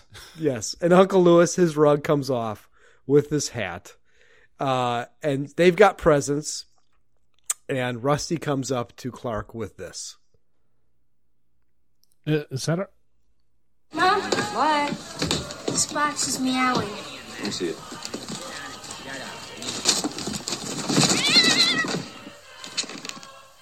She wrapped up her damn cat. But it's not just the cat. What else has she wrapped up? The Jell-O mold. Yeah. Yes. Specifically lime Jell-O. Right. And then Clark said, Eddie is there. He tastes it. And Clark says, hey, why don't you guys go find something else to do? And Eddie's like, yeah, Russ, let's go find your sister. Did not pick up on that. Did not catch on that either. I had to rewind it and to make sure that I actually did catch that. Yeah. Eddie's got a thing for Audrey. But now we get to the table, and turkey is has never been a big thing. We've done ham, but do you guys cut the turkey at the table? Do you pre-cut it and then just fucking serve dinner? Pre-cut. Yeah, definitely pre-cut.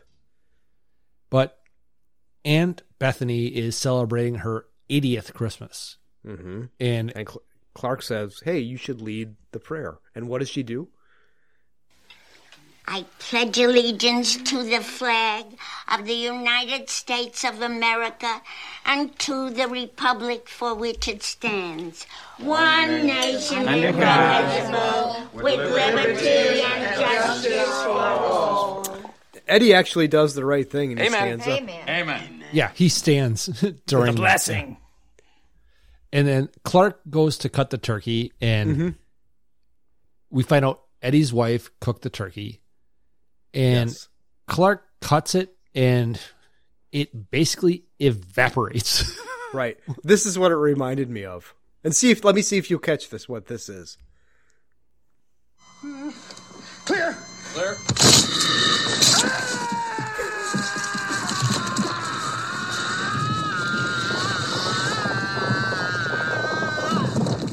Well, I know what it is. Joey? No, nothing. It's from the thing. Yeah. Where the guy's chest opens up. Oh, shit. And it just chomps his hands. Yeah, that's what it looked like. When he cut into the turkey, it's just like, it opened up. But they're all chewing. It sounds like they're eating chips. Yes. Doing the Doug. Yes. And what's in the Jell-O mold? Cat food. Mm-hmm. And Audrey and Rusty are throwing food at each other, and then the cat starts approaching the Christmas tree. And the cat is chewing on some Christmas tree lights. And have you ever, you obviously, Doug, have had pets. Joey, I don't know what your pet experience is. It's vast. So have you ever had a pet chew through an electrical cord? No. I've had dogs eat a 64 box of crayons and shit it out for the next couple days, but not that. I came home one day, and I come in. The first thing I do is I try to turn on the TV. The TV won't turn on. Okay, that's weird. I turn on the lamp. The lamp won't turn on. And so I look, and the lamp cable goes down and stops and is separated, and then there's a gap and a little bit of scarring on the carpet, and then there's the wire that goes into the outlet. My dog had chewed through the outlet, or not the outlet, through the cable, and it had sparked enough that it actually scarred the carpet. Wow. And he did not want to go back there. When we had a cat when I was a kid, twice we would get woken up in the middle of the night that this cat tried climbing the Christmas tree and knocked it down. And you remember my house as a kid. We had big, tall ceilings. So we would get a 9-foot Christmas tree, real, that we would go cut down. And the cat, knocked that fucker down. We'd have to. Do you remember the big beams in the living room, Matt? Yeah, I remember the swing that hung from it. Yes. Wasn't a sex swing, but could be used as a sex swing. We had to tie a rope to the top of the Christmas tree, just in case the cat tried to climb it again, that it wouldn't knock it down. But Clark tells the kids that there's an airline pilot that an airline pilot spotted Santa's sleigh on the way in from New York. And Eddie goes, "You serious, Clark?" That's great. The dog is puking under the table. And Clark criticizes Eddie for feeding the dog from the table. Yes. And it's like, no, dog was probably just nosing through the trash.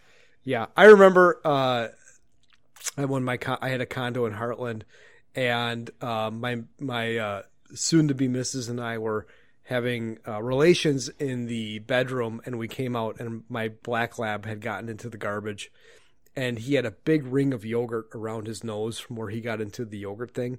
And he's looking at me. He's like, I swear to God, man, it wasn't me. Like some other dogs broke in here and did this.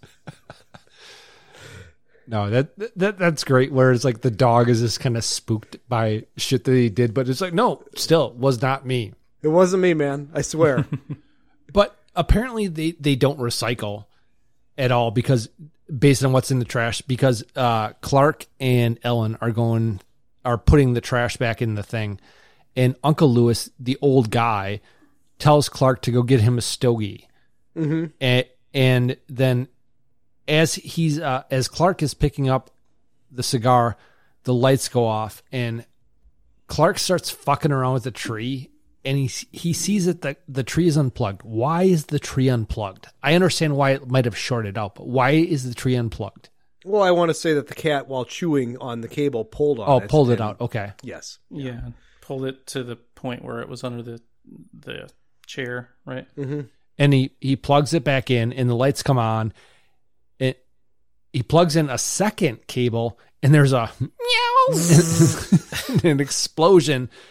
And Rusty goes down and resets the fuse box and we find out that the cat was vaporized. You got a fried pussy underneath that chair. Which there was some talk about them leaving that scene out because it was too graphic. Ah. And Eddie and Clark they're taking the burned up chair out. And Eddie wants to keep the chair. Yeah. Yep. Hey, there's this nice chair. You can do something about this. And what does Clark notice at this point? Well, he smells something. What does he smell? Smells like shit. Well, the gas coming from the sewer, which is... Yes. Could you tell me where the nuclear vessels are? And there's a shot of the sewer, and there's some green lights there. And Ellen's parents are playing... I call it kissy face. I don't know what you call it with fucking old people. Kissy face? Yeah, they're making out at the table. Okay. And the old man, the guy from Sea of Love, is... Uncle Lewis. He's lighting his cigar, and there's a flash of fire in the living room. And the tree is vaporized. And at this point, I thought this was the sewer gas thing. I did not think that this was just because the tree was dry. No, it's because, I mean, that comes from the dog drinking all the water. Yeah, exactly. Yeah. Mm-hmm. Yeah. And Clark's like, my tree, look at what you've done. And then Uncle Lewis turns around and his back is on fire. And Clark tackles him to put him out. And then Ellen's dad is being a dick about the tree. And I've been fortunate. I have not had any issues with my in-laws at all. But I've heard horror stories about people having problems with their in-laws. As have I, and some of those it was not the fault of the in-laws, or it was a 50-50 split. Okay. Like, you just couldn't work through your shit. You couldn't work together, and you just both decided to be assholes to each other. Okay. So, Joey, I know you've got a pretty good in-law situation. Yeah, they're awesome. No, I mean that is about my in-laws have been nothing but great for me. But there's a knock at the door, and who is it that's at the door? Speedball Messenger Service. And what are they delivering? So, Speedball. That's exactly what John Belushi died from. Which you'd think, given that it's a Chevy Chase movie, they would not do that. A little on the nose. But right. Yeah, a little bit. They rip the delivery guy rips the wreath off the door on accident as he's knocking and it gets opened up. But it is Clark's Christmas bonus. And Ellen's dad continues to be just a fucking dick through this entire thing. And it is Clark's bonus and everybody wants him to open it. And honestly, if I'm in this position, it's almost the same as charity, where this is a little bit private. I don't want everybody and their mother to know what my bonus is for either it's too small or it's too big. No matter what, it's a Kobayashi Maru thing. You're not going to win no matter what it is because, oh, you got a $50,000 bonus, you can give me $5,000. Or if it's, a $500 bonus, what the fuck? Your job sucks. There's no winning scenario here. And this poor kid who's delivering this on Christmas Eve had to deliver it on Christmas Eve because it had slipped down between the seats. Right. And he just and the found father-in-law says he thinks it's a letter confirming Clark's reservation at the Nut House. Yes. And Clark then explains to the family that he's like, I didn't want to tell anybody about this, but I put a down payment on a pool, and I didn't have enough money, so this bonus is really going to take care of that. And if there's enough, I'm going to fly everybody out for the pool christening. Okay, so Doug, you're married. Yes. Joey, you're married. Mm-hmm. If I decided to put in a pool and I did not talk this through with Jen first, I would be in so much fucking trouble. Oh man, yeah. It is a 3-to-1 fight in this house right now for a pool. This climate is ridiculous for a pool. I know that, she's the one that is talking the most sense in this, because we know people that have pools, and there are people that are on to the right of us and people that are to the left of us.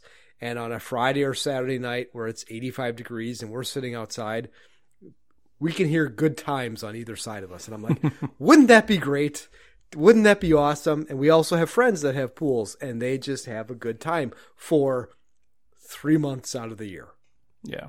And she's like, the maintenance, the electricity, the liability, the cost to put it in. You can only use it for 3 months. Yeah. It's a pipe dream. It would be great to have, but a pain in the ass to have at the same time. So, and Eddie can't swim anyway, so yeah. Not Dover Bay. What was the one that was right off of 94 by Oconomowoc? Oh, by Oconomowoc? Yeah, right by Old Z, the Old Z exit, or the 16 exit. I'm sorry, 16 exit. Where your penis lived? Shakerville? Shakerville. There you go. Okay. I went to his house. I've been to his house one time. Mm-hmm. And we actually were hanging out in his pool.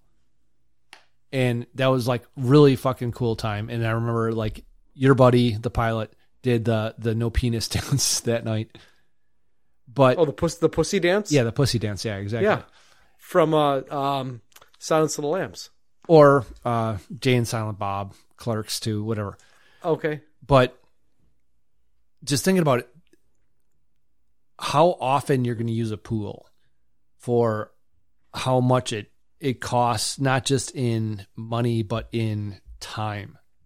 I mean, it really depends. It makes much more sense for me to have a pool than for you to have a pool. Well, and that's the thing. It's like having a pool. We have friends that have pools, and and it's the same as having friends who live on lakes. They don't want to do anything else. They have to stay all summer long to justify the expense of what they have. They have to stay in their own zip code the entire summer. Oh yeah. Whereas I spent $3,000 on a shitty pop-up camper, and I can visit the state anywhere in the state anytime I want to. And it's a lot of work, and it's a pain in the ass, but I feel like my children are more enriched by visiting different parts of the state and doing work and sleeping outdoors and hiking and everything else than like I said, for me to put a pool in, it's going to be $60,000. And then probably an extra $3,000 or $4,000 a year to maintain it and the electricity to heat it. But all the other people outside of his immediate family, outside of Clark's immediate family, are very, very happy about him. Yes. Doing it. Why would they fucking care? Yeah, I don't know. But he drags it out. He really drags out the whole thing. And this is where he talks about he'll fly everybody out, and he opens it, and he's not really particularly happy with what he sees. No. What is it? It's a 1-year membership in the Jelly of the Month Club. Oh, God. Clark, that's the gift that keeps on giving the whole year. Any guesses as to what the image is for that thing on the soundboard? A jar of Smuckers? Nope. Petroleum jelly? Oh, come on, guys. You missed the obvious ones. Some KY. Okay. Lube, okay. But he tears it up and he takes a big drink of eggnog. Several big drinks. And then another, and then another, and then Clark goes off. If any of you are looking for any last-minute gift ideas for me, I have one. I like Frank Shirley, my boss, right here tonight. I want him brought from his happy holiday slumber over there on Melody Lane with all the other rich people. And I want him brought right here with a big ribbon on his head. And I want to look him straight in the eye, and I want to tell him what a cheap, lying, no-good, rotten, four-flushing, low-life, snake-licking, dirt-eating, inbred, overstuffed, ignorant, blood-sucking, dog-kissing, brainless, dickless, hopeless, heartless, fat-ass, bug-eyed, stiff-legged, spotty-lipped, worm-headed sack of monkey shit he is. Hallelujah! Holy shit! Where's the Tylenol? But who does this give an idea to? Eddie. And what does Eddie do? I mean, he leaves, right? He leaves. Do you guys know how Chevy Chase did that rant? No. I read, but please share.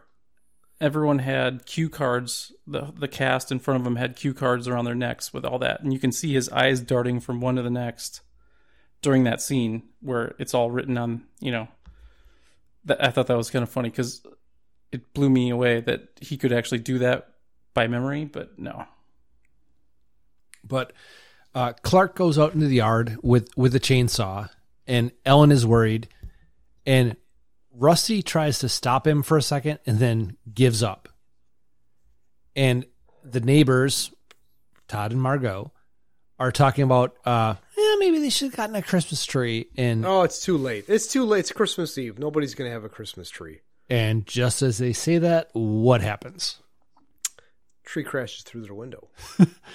And then Ellen starts dressing Clark down. And this is one of the things that, all three of us are married. All three of us, I'm sure, have been dressed down by our spouses. Mm-hmm. Sure. That sucks. Especially when it's in a public or semi-public setting. The only time that I've been dressed down by my missus in a public setting is when I was dipping a chip into cowboy caviar, and you all know what cowboy caviar is. Mm-hmm. And was putting it in my mouth while my mouth was hovering over the bowl of cowboy caviar. At least you didn't double dip the chip. I didn't dip the chip, but she chewed me out, so to speak, about eating over the bowl that crumbs and other things might fall back in. And I was like, no, this was several years ago. This was a Packer party.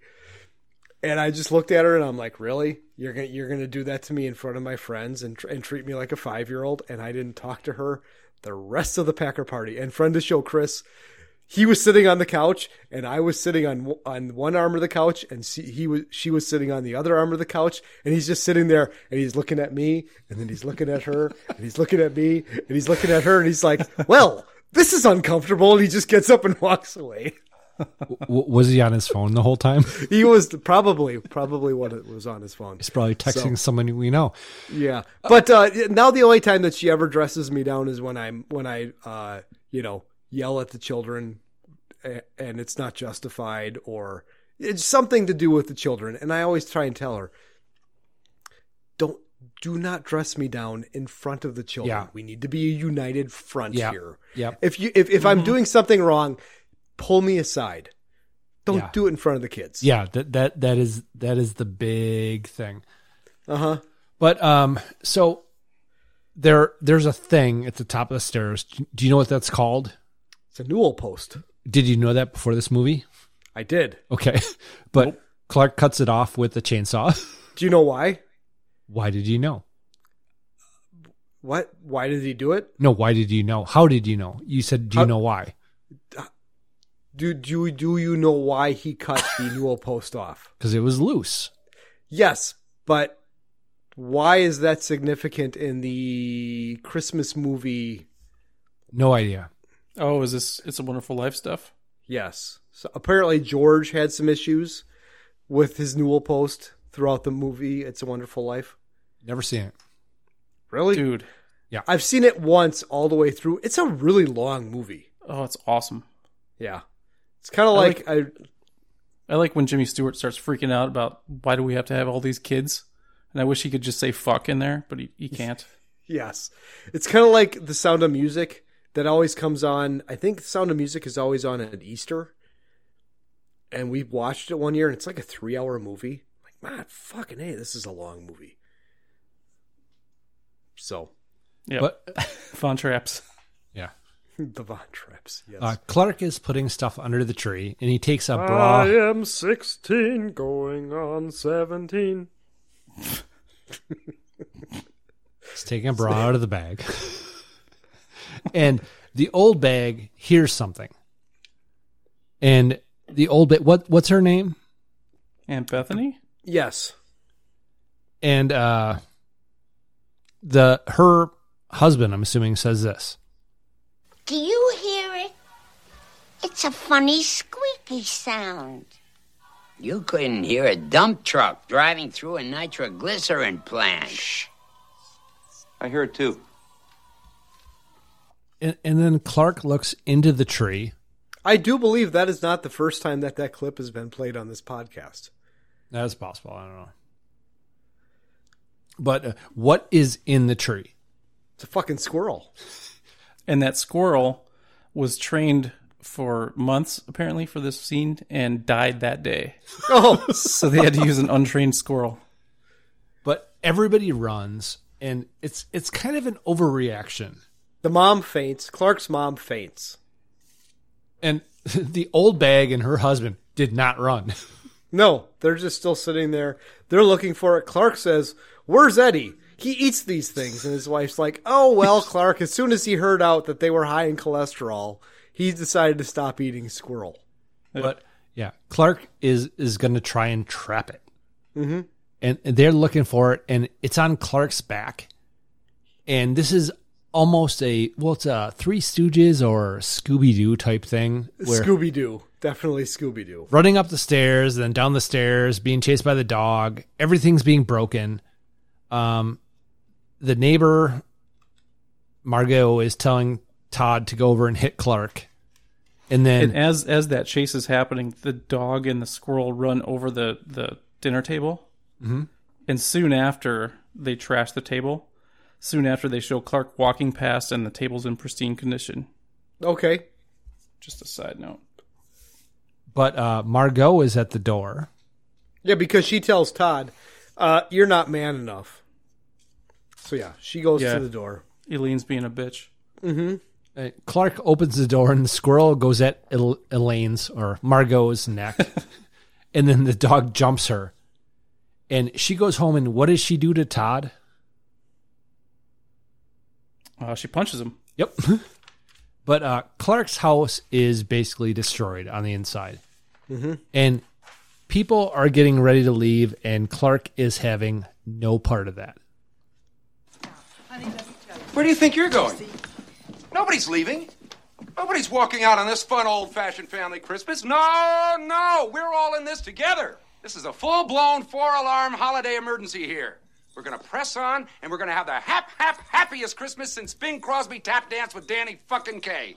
And when Santa squeezes his fat white ass down that chimney tonight, he's going to find the jolliest bunch of assholes this side of the nut house. You're goofy. Don't piss me off, Art. Clark, it's over. Not according to Santa's watch, it isn't. Now, come on, son. Stay out of this, Dad. Clark, I think it's best if everyone just goes home before things get worse. Worse? How could they get any worse? Take a look around you, Ellen. We're at the threshold of hell. And right on cue, the RV is shown leaving a very nice house. Yeah, see, that would be me. If things were going downhill, I would just be escalating the situation. That's totally me. No, I would fucking check out. Oh no. I would be like, you want to go all in? Let's go all in, baby. No, I think at some point you just got to cut your losses, and I'm very much in shutdown mode at that point. What about you, Joey? Is everybody fucking opening drinks right now? I would crack a beer. But Clark is getting a drink of water, and his dad comes down, and he's trying to talk Clark down. And they talk about bad past holidays. Mm-hmm.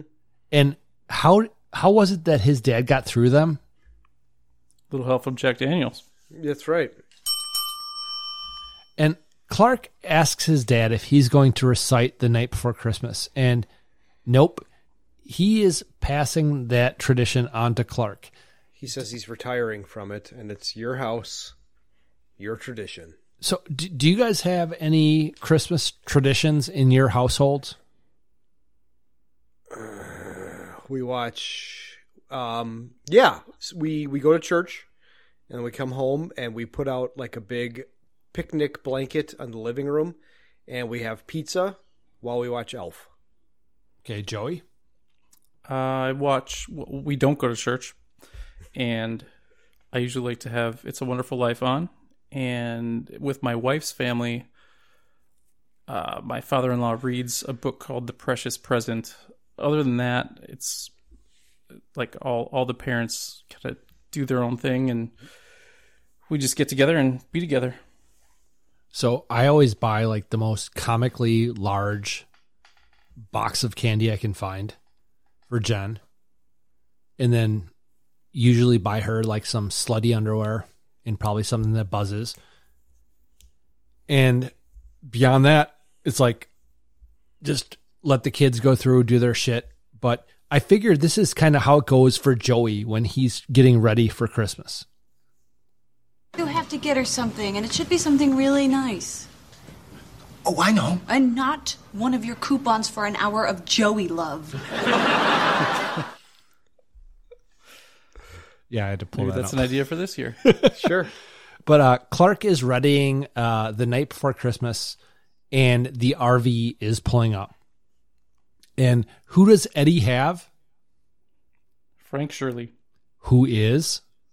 Clark's boss. And he has a big bow on him, and he's tied up. And then we cut to the Rich house, and his wife is calling the cops. And the boss is upset. Understandably so. Yeah, you're fired and you're going to jail. And Clark calls him out for the lack of a bonus. But Clark also says he will take the fall for Eddie. And Ellen's dad stands up.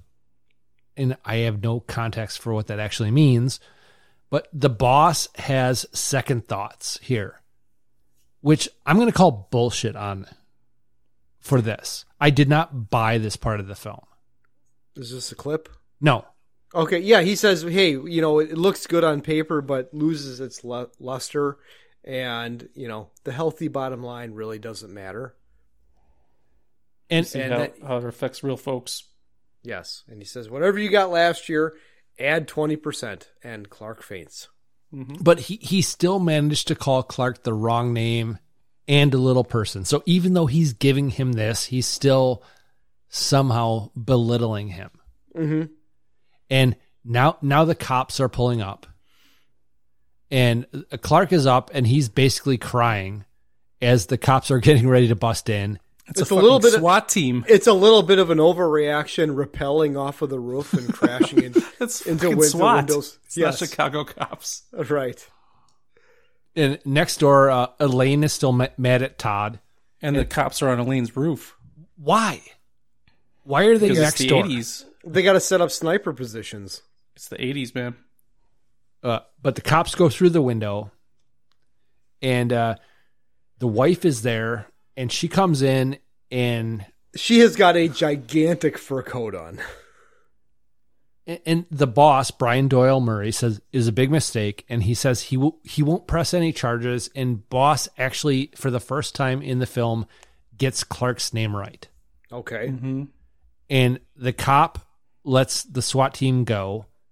And the boss tells the wife that he canceled the bonuses. Remember how I was toying with the notion of suspending the Christmas bonuses? You didn't. Well, of all the cheap, lousy ways to save a buck. That's pretty low, mister. If I had a rubber hose, I would beat you into I changed my mind. And that was the cop. That was like the police lieutenant that said he was going to beat him with a rubber hose. And that's Beverly D'Angelo improvised that part where she had her hand on Sparky's cock. Yes, she did.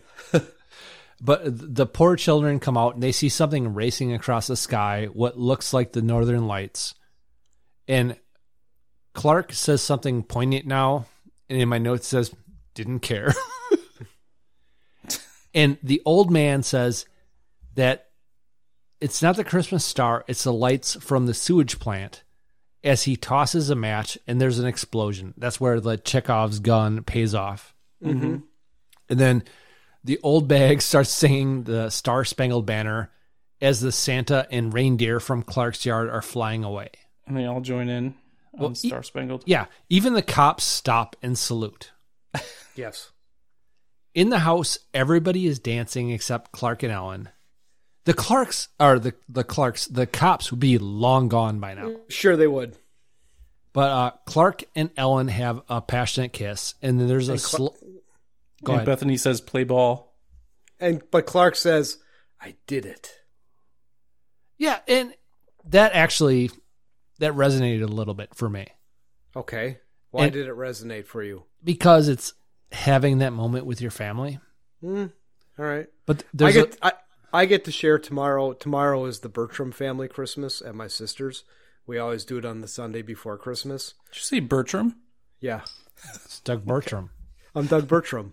Because, okay, it comes from my friend Egg, the Egg.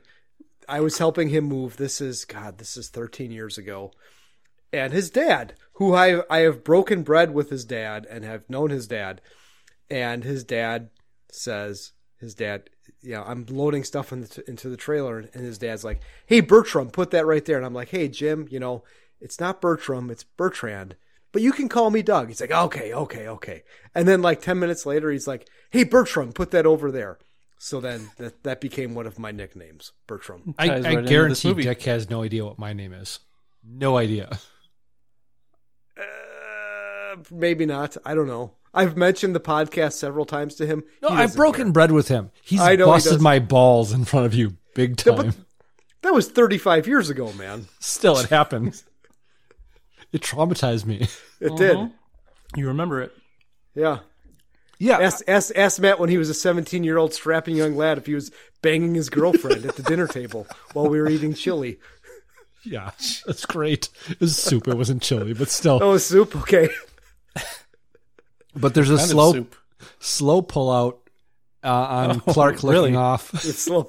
Yeah, in the distance, happy that he did it. And the dog is looking up to him. And he pets the dog, and it's a fade out. It is not a freeze frame. And so, did the movie hold up for you? There were parts of it that were really funny, and then there were parts of it that were meh. So, I don't know if I would watch this with my family, with my 9 and 12-year-old. Okay, Joey? Yeah, I mean, it holds up just because it is what it is. We watch it every year. So, yeah, I'd watch it with my kid, even though the language... Yeah, we're starting to cross the language barrier. So yeah, there's some we'll get into that with what you're watching, but yeah, there's certain things that we'll watch that I'm like, you know what? It's the way it is, and my missus will be like, "I heard F-bombs. They can't be watching that," and I'm like, "It is what it is." I think if you shield them from it when they actually start saying it, it's going to be more attractive to say it. So why not just desensitize now? I agree 100%. Yeah, I hated this film. Okay. Well, you put it in number 4, so yeah. Yes. I did not enjoy this at all. So, first of all... Well, this may sound silly to you, but kids go completely ape if you do 3 things in a picture. Defy authority, destroy property, and take people's clothes off. Yep. side boob still. Yeah, still no. Destroyed property, his own property. Yes. Would you recommend it? Sure, why not? Yeah. No, I would not. You like your European vacation though, so European vacation is awesome. Gosh, maybe I have to try it again. But no, it's man, awesome. It is so awesome. Okay. What you watching? I want Joey to go first because Yes. he's the one who is outside of this. So go ahead. I have a shit ton of stuff I've been watching. I just finished Narcos season 3 of Narcos Mexico. Okay. Is that the Badass third show. season of Narcos Mexico, or is that the third season with Mexico? Yeah. Okay. I think I watched the first season of that with the Pedro Pascal. Yeah. And there's another iterant of this of Narcos coming with him again. Okay. We watched some of 8-Bit Christmas last night, which is a new, very 80s kind of Christmas movie. I Neil think you guys Patrick would dig. Harris. Yeah. Okay. We started watching The Shrink Next Door with Will Ferrell and Paul Rudd. How's that? It's pretty fucking awesome. It's dark. Is it? Yeah, Okay. it's dark. They're All right. playing serious roles. Okay. So it's good to see Will Ferrell, and I'll watch anything with Paul Rudd, even if it sucks, I'll still give it a shot. Have you ever seen My Idiot Brother? Yep. It's awesome. He's awesome. You know, when he goes on, when Conan was a show, every time he went on there, he would play a clip from, what is that terrible... Mac and Me. Mac and Me. Yeah, every time... The kid in the wheelchair going off the cliff. Yeah, every time that was his clip for the movie he was promoting. So fucking funny. We watched Beatles Get Back. Obviously, we talked about that. I'm in It's Always Sunny season 15, the new season, which is still one of my favorite shows. I think it jumped the shark about 4 seasons ago, but yeah, but I'll still go into it. I've been listening to their podcast too, and it's like those guys are kind of the show. Mm-hmm. Yeah, and that's how they are in real life. Like, they're not bad people, but they're just fucking funny. Sure. And then, so Sopranos is also one of my favorite shows. So I've been cherry picking favorite episodes of that, and finished Lilyhammer. Oh, what did you think of that? I thought it ended really shitty. It's because it got canceled. That's why. And you know, the Bruce Springsteen thing, fucking did not care.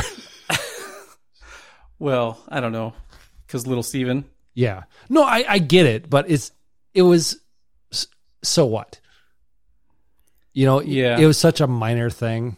It didn't. What matter. I liked about that show is that he's basically Silvio. Yeah, that's part of it. Is if you like The Sopranos, you'll like, and I look at it almost like that is Silvio went to Norway. Yeah, for sure. It's awesome. Did you hear that Springsteen sold his catalog for $500 million? Yep. Woke, but not broke. Suckers. For sure. Yeah. The last, we started Scrooge last night because I haven't seen it since like early 90s. Mm-hmm. It's a Wonderful Life is on the docket, as is Cooper's Camera, which I said last year everyone should watch, and no one will watch it. It's set in the 80s. You were recommended that to me last year. No one fucking watches it, but it's funny. And then we tried to start Yellowstone last night, and it was just a 2-hour slog of slowness. So maybe we'll continue tonight, and that's all I got. Okay, Doug. I'm a couple episodes into season 3 of Yellowstone. It's one of those shows. It's like Homeland, where it's so improbable that all the things that happen, but it's still entertaining. Finished Sex Lives of College Girls. Okay, now do you get the whole? Yeah, it was the treadmill race. Yeah, bullshit. Yeah. I'm sorry. Yeah, never gonna happen. Yeah, it's interesting that show. It shows them getting eaten out a lot, all of them, but it never shows them giving head. Mm-hmm. It's like super empowering to women. Caught up on Hawkeye. I like it. That's on Disney. We watched Klaus. It's a Christmas cartoon on Netflix. Really liked it. Joey, what did you think of what was the Christmas movie that I watched that you said you were starting? 8-Bit Christmas? No, not that one. A Boy Named Christmas. Oh, yeah, that was awesome. Yeah, you like that? Yeah, pleasantly surprised. I was especially the end. I got a little choked up at the end with the old lady as to who she actually was. Yeah, for sure. With the elf ear. Yeah, that was awesome. Yes. But Klaus, it starts off like, wow, this is not what I was thinking it was going to be. And then at the end, it's very, very heartwarming. I mean, super heartwarming. Like, wow, this is a really great story. And then I watched most of The Darkest Hour. The Beautiful Penis recommended that to me. That's Gary Oldman playing Churchill in the beginning of World War II. Mm-hmm. Good, but it's the Gary Oldman show, basically. But you get sucked into, you forget that it's Gary Oldman. You actually think that it's really Churchill. And then I watched Fury, and the missus and the boys went out to run some errands, and I was watching it on the couch, and they came home, and that's when the missus was like, "Are you Why sure you're masturbating to Brad Pitt?" Yes. It's good. I got Joey on that. Yeah, I would suck Brad Pitt's dick. You got caught on that shit. But she was like, "Honey, there's some F-bombs." I'm like, "Yeah, so it's World War II tanks. It's come on. They're going to be dropping F-bombs and stuff." She made me turn it off, so I had to go to the basement and finish watching it. But man, that is a fucking great... You had to go to the basement and finish? Yes. That happens. Oh, that sucks. That's a great World War II tank movie. I mean, it's really good. I mean, that Matt, last weekend we were talking about paying attention to the details. That movie pays attention to the details. Yeah. So, okay. Fire away, my friend. So, we're 3 hours plus into this podcast. No mention of ass play. So no ass play. It's been a rough year. So finish Succession season 3. I hear the tail end of that is shocking. Yeah, it's fucking brutal. Okay. Don't show's don't spoil it. It's done well. Okay. Survivor season finale. Jen was watching the Sex and the City sequel, and then this happened, or whatever the fuck it's called. Wow, does Sarah Jessica Parker look fucking terrible? Yeah. Her face looks like a foot. South Park, the COVID special. I watched I saw that. Second part of that. I watched the first 4 or 5 episodes of season 1 of Yellowstone. Mm-hmm. Yeah, I'm there. Are you? Yeah. Has Beth gone into the yes. Into the, what do you call it? The trough? Trough? Yeah. I was shocked. I was surprised that she's a terrible actress. Yeah, but every time she's on screen it pulls me up because she is so awful. She was in season 2 or 3 of the really great show with the Yellow King. Yellow King. Who's the Yellow King? HBO, Matthew McConaughey and oh yeah. True Detective? Yeah, there you go. She was in the season with the fucking tall guy. Vince Vaughn? Yeah, Vince there you Vaughn. go. Mm-hmm. She's terrible. She's the worst actress ever. She's terrible. Terrible. But that's my Charles Barkley impersonation. It's terrible. Terrible. And then I actually watched Star Trek 3. Ah. That's okay. What? Okay. I found a mistake in Star Trek. Really? In Star Trek 2, at the very, very beginning, when Saavik is doing the Kobayashi Maru, mm-hmm. after it's all done, she asks Kirk for any advice. And he says, "Prayer, Mr. Saavik. Klingons don't take prisoners. Lights." And in Star Trek 3, they take prisoners. They take prisoners. Okay. But that's what I have. And again, Joey is heartless, so he doesn't care about Star Trek.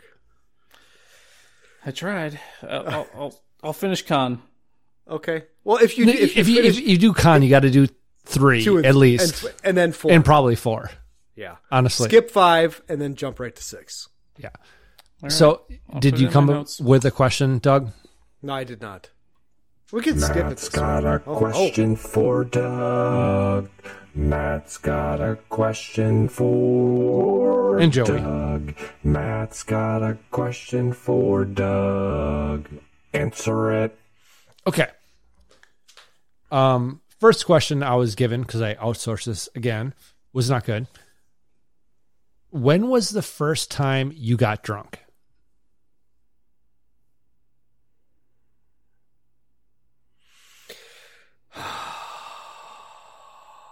Like real drunk?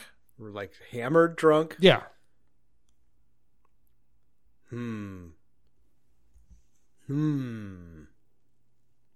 I know. Go. Okay, you fire away. I'm gonna think about this. I had been drinking, but I was always pretty careful and never got trashed. But a friend of show, Sean, had a party, I think junior year of high school. He was the guy with the pool. It was the winter, so we weren't in the pool, but I think we kind of started early and just everyone descended upon his house, a non-smoking house, and it was just filled with smoke. And I got hammered really early and spent the rest of the night like by the toilet puking. No, it's the worst. Yeah, I haven't puked many times from drinking since then. That was a good lesson. Yeah, I think that's about it. I unfortunately have not learned my lesson because I have puked probably more times than I can count. Oh yeah, absolutely. Yeah. Even now, as a full grown adult. Have you ever puked after the podcast? No. I've been fucking damn close. No. You know what? I'm pretty sure my first puke was Meisterbrow. I want to say that as I got into my early 40s, I became more of a morning puker. And I think that's worse because you're just fighting it. You wake up and you're just fighting it. And finally at like 10 o'clock, you're like, can't fight it no more, man. Just do it. Get it over with. Making concessions and yeah. Yes. And then because here's the thing, that morning, you can't take Advil. Because you got to have food in your stomach. And if you put food in your stomach, you're going to puke. Just do it. Just but cut it off. then when you puke, the headache like amplifies by 5 times. So then you just have to sleep it off until like 1 o'clock in the afternoon. Then you can eat some food, take some Advil. And usually by about 3 o'clock in the afternoon, you're like, okay, I'm good now. First time I got really, really hammered. It's possible that it was after the 8th grade dance that I had a couple buddies over and we got hammered. My brother was there and he was feeding us drinks. Yeah, I think that's what was that was it. Okay. I'm so excited and I just can't hide it. 3 degrees for next week's movie, and I think I like it. Wait. I Matt? agree. Yeah. The fuck? Just blew past that. Yeah. I've never been drunk. Okay. So this week, just like actually next week, just like No, this you week, still have to answer the question, asshole. No, I was just fucking drinking at home. It's not a big thing. Just honestly drinking on my dad's liquor cabinet. Okay. And it's a fucking it was Jack Daniels and it was a cherry Coke can. And I opened a cherry Coke can, drank some, filled it up with Jack, drank some, filled it up, and I basically did that till I got hammered. Okay. Not a big thing. So Joey, just like this week, you get to pick next week's movie. Oh boy. Indirectly. Choose well, Joey. So it's best of 5, once again. Cop or private detective? Let's go cop. Jaws or Tron? Jaws. Proper noun or description? Description. Home Alone or Porky's? Home Alone. Okay, that's all we need. Hold on. Is it Stakeout? No. I just need to the figure out which original one it is. director of this movie that we're talking about was he left because he couldn't work with Chevy Chase and ended up directing Home Alone. So Chris Columbus, who did not discover America. John Randolph plays Clark Sr. in this week's film. He plays Cyrus McNutt. In 1970s, There Was a Crooked Man. Never heard of it. Warren Oates plays Floyd Moon in that film. Oates plays Captain Jack Braddock in next week's 1983 film. Captain Jack Braddock? It's not Stakeout? Nope. Nothing. Beverly D'Angelo plays Ellen in this week's film. She plays Carmen Odessa Shelby in 1981's Honky Tonk Freeway. Daniel Stern plays Hitchhiker in that film. Stern plays Officer Richard Lymangood in next week's 1983 film. When the fuck was Daniel Stern a cop? Oh, you know it. I don't know, man. Any guess, Joey? Nothing. Nothing at all. So next week we will be doing 1983's Blue Thunder. Blue Thunder. Roy Scheider. That would be the Jaws part of it. Okay. See, I was thinking Richard Dreyfuss with Stakeout. Yeah, no. And have we done a Roy Scheider film? No, I do not believe so. I don't think we've done a Daniel Stern film either. Okay. And Daniel Stern is the Jaffo. Yeah, just another fucking observer. That's right. So, Joey, before we close it out, I want to give the floor to you to say anything you want before we're done. Well, it was a pleasure once again to do this with you guys. It's a lot of fun to be a part of it, and I texted you guys earlier this week that I can't believe how much fucking work you guys put into this every. It's really not. I mean, for me. Well, I mean, speak for yourself, Doug. Yes, for Matt. For me, it's watch 2 nights of watching the movie for an hour, and then, this time of year, I don't work a lot, so on a Wednesday or Thursday afternoon, I take 45 minutes and I sit in the basement and I pull clips and I sing songs and do other goofy things. And then for the next 2 days, little light bulbs will go off above my head of like, ooh, I should do this. Ooh, I should do this. And I'll throw Matt a clip or 2 or 3. It's not that much. By the way, this film is available on Amazon Prime. Blue Thunder is. Yes, it is. Okay. The other one that has been bounced 3 times now is not. Okay. So, you should text me what that is because I don't know. Amazon Prime? I'm not going to tell you because it's going to come up eventually. He's not going to tell me. He's not going to tell me because, yeah. Just so you know, Blue Thunder does not work into my theme. Okay. So, with nothing else left to say, Doug, go ahead and bring us home. Hey, thanks everybody for listening. We really appreciate it. Joey, thanks for joining us. It was fun. My pleasure. Good time as always. You can find us on Facebook, Betamax Rewind with Matt and Doug. Like us, send us a message, or email us, betamaxrewind@yahoo.com. It's a complete pain in the fucking ass to rate and review at Apple. It's really not. I mean, all you got to do is just scroll down and hit 5 stars. It's literally a push of a button. And if you just want to say, send us a message, great podcast on Apple iTunes, that'd be great. But I know a lot of people listen to us on Spotify, and you can't do that on Spotify. But Jesus, that's for you, Joey. Thanks for being here. We appreciate it. This is a giant cock. That's for you, Doug. Yeah. So we will see you next week for Blue 1983's helicopter thing with Roy Scheider, Blue Thunder. Was there a TV show made about yes, Blue there was. Thunder? And was that James Ferrantino? Not Mike Myers. The other guy. Not Oh God, from the movie, the Saturday Night Live film. Come on, you can do it. You know, the two guys from Illinois. They had the cable access show. Was it? It was Mike Myers. Dana Carvey. Dana Carvey was in the Blue Thunder TV show. Are you sure? I'm positive. Who played the Roy Scheider? Was that James Ferrantino? No idea. I think so. I think it was James Ferrantino.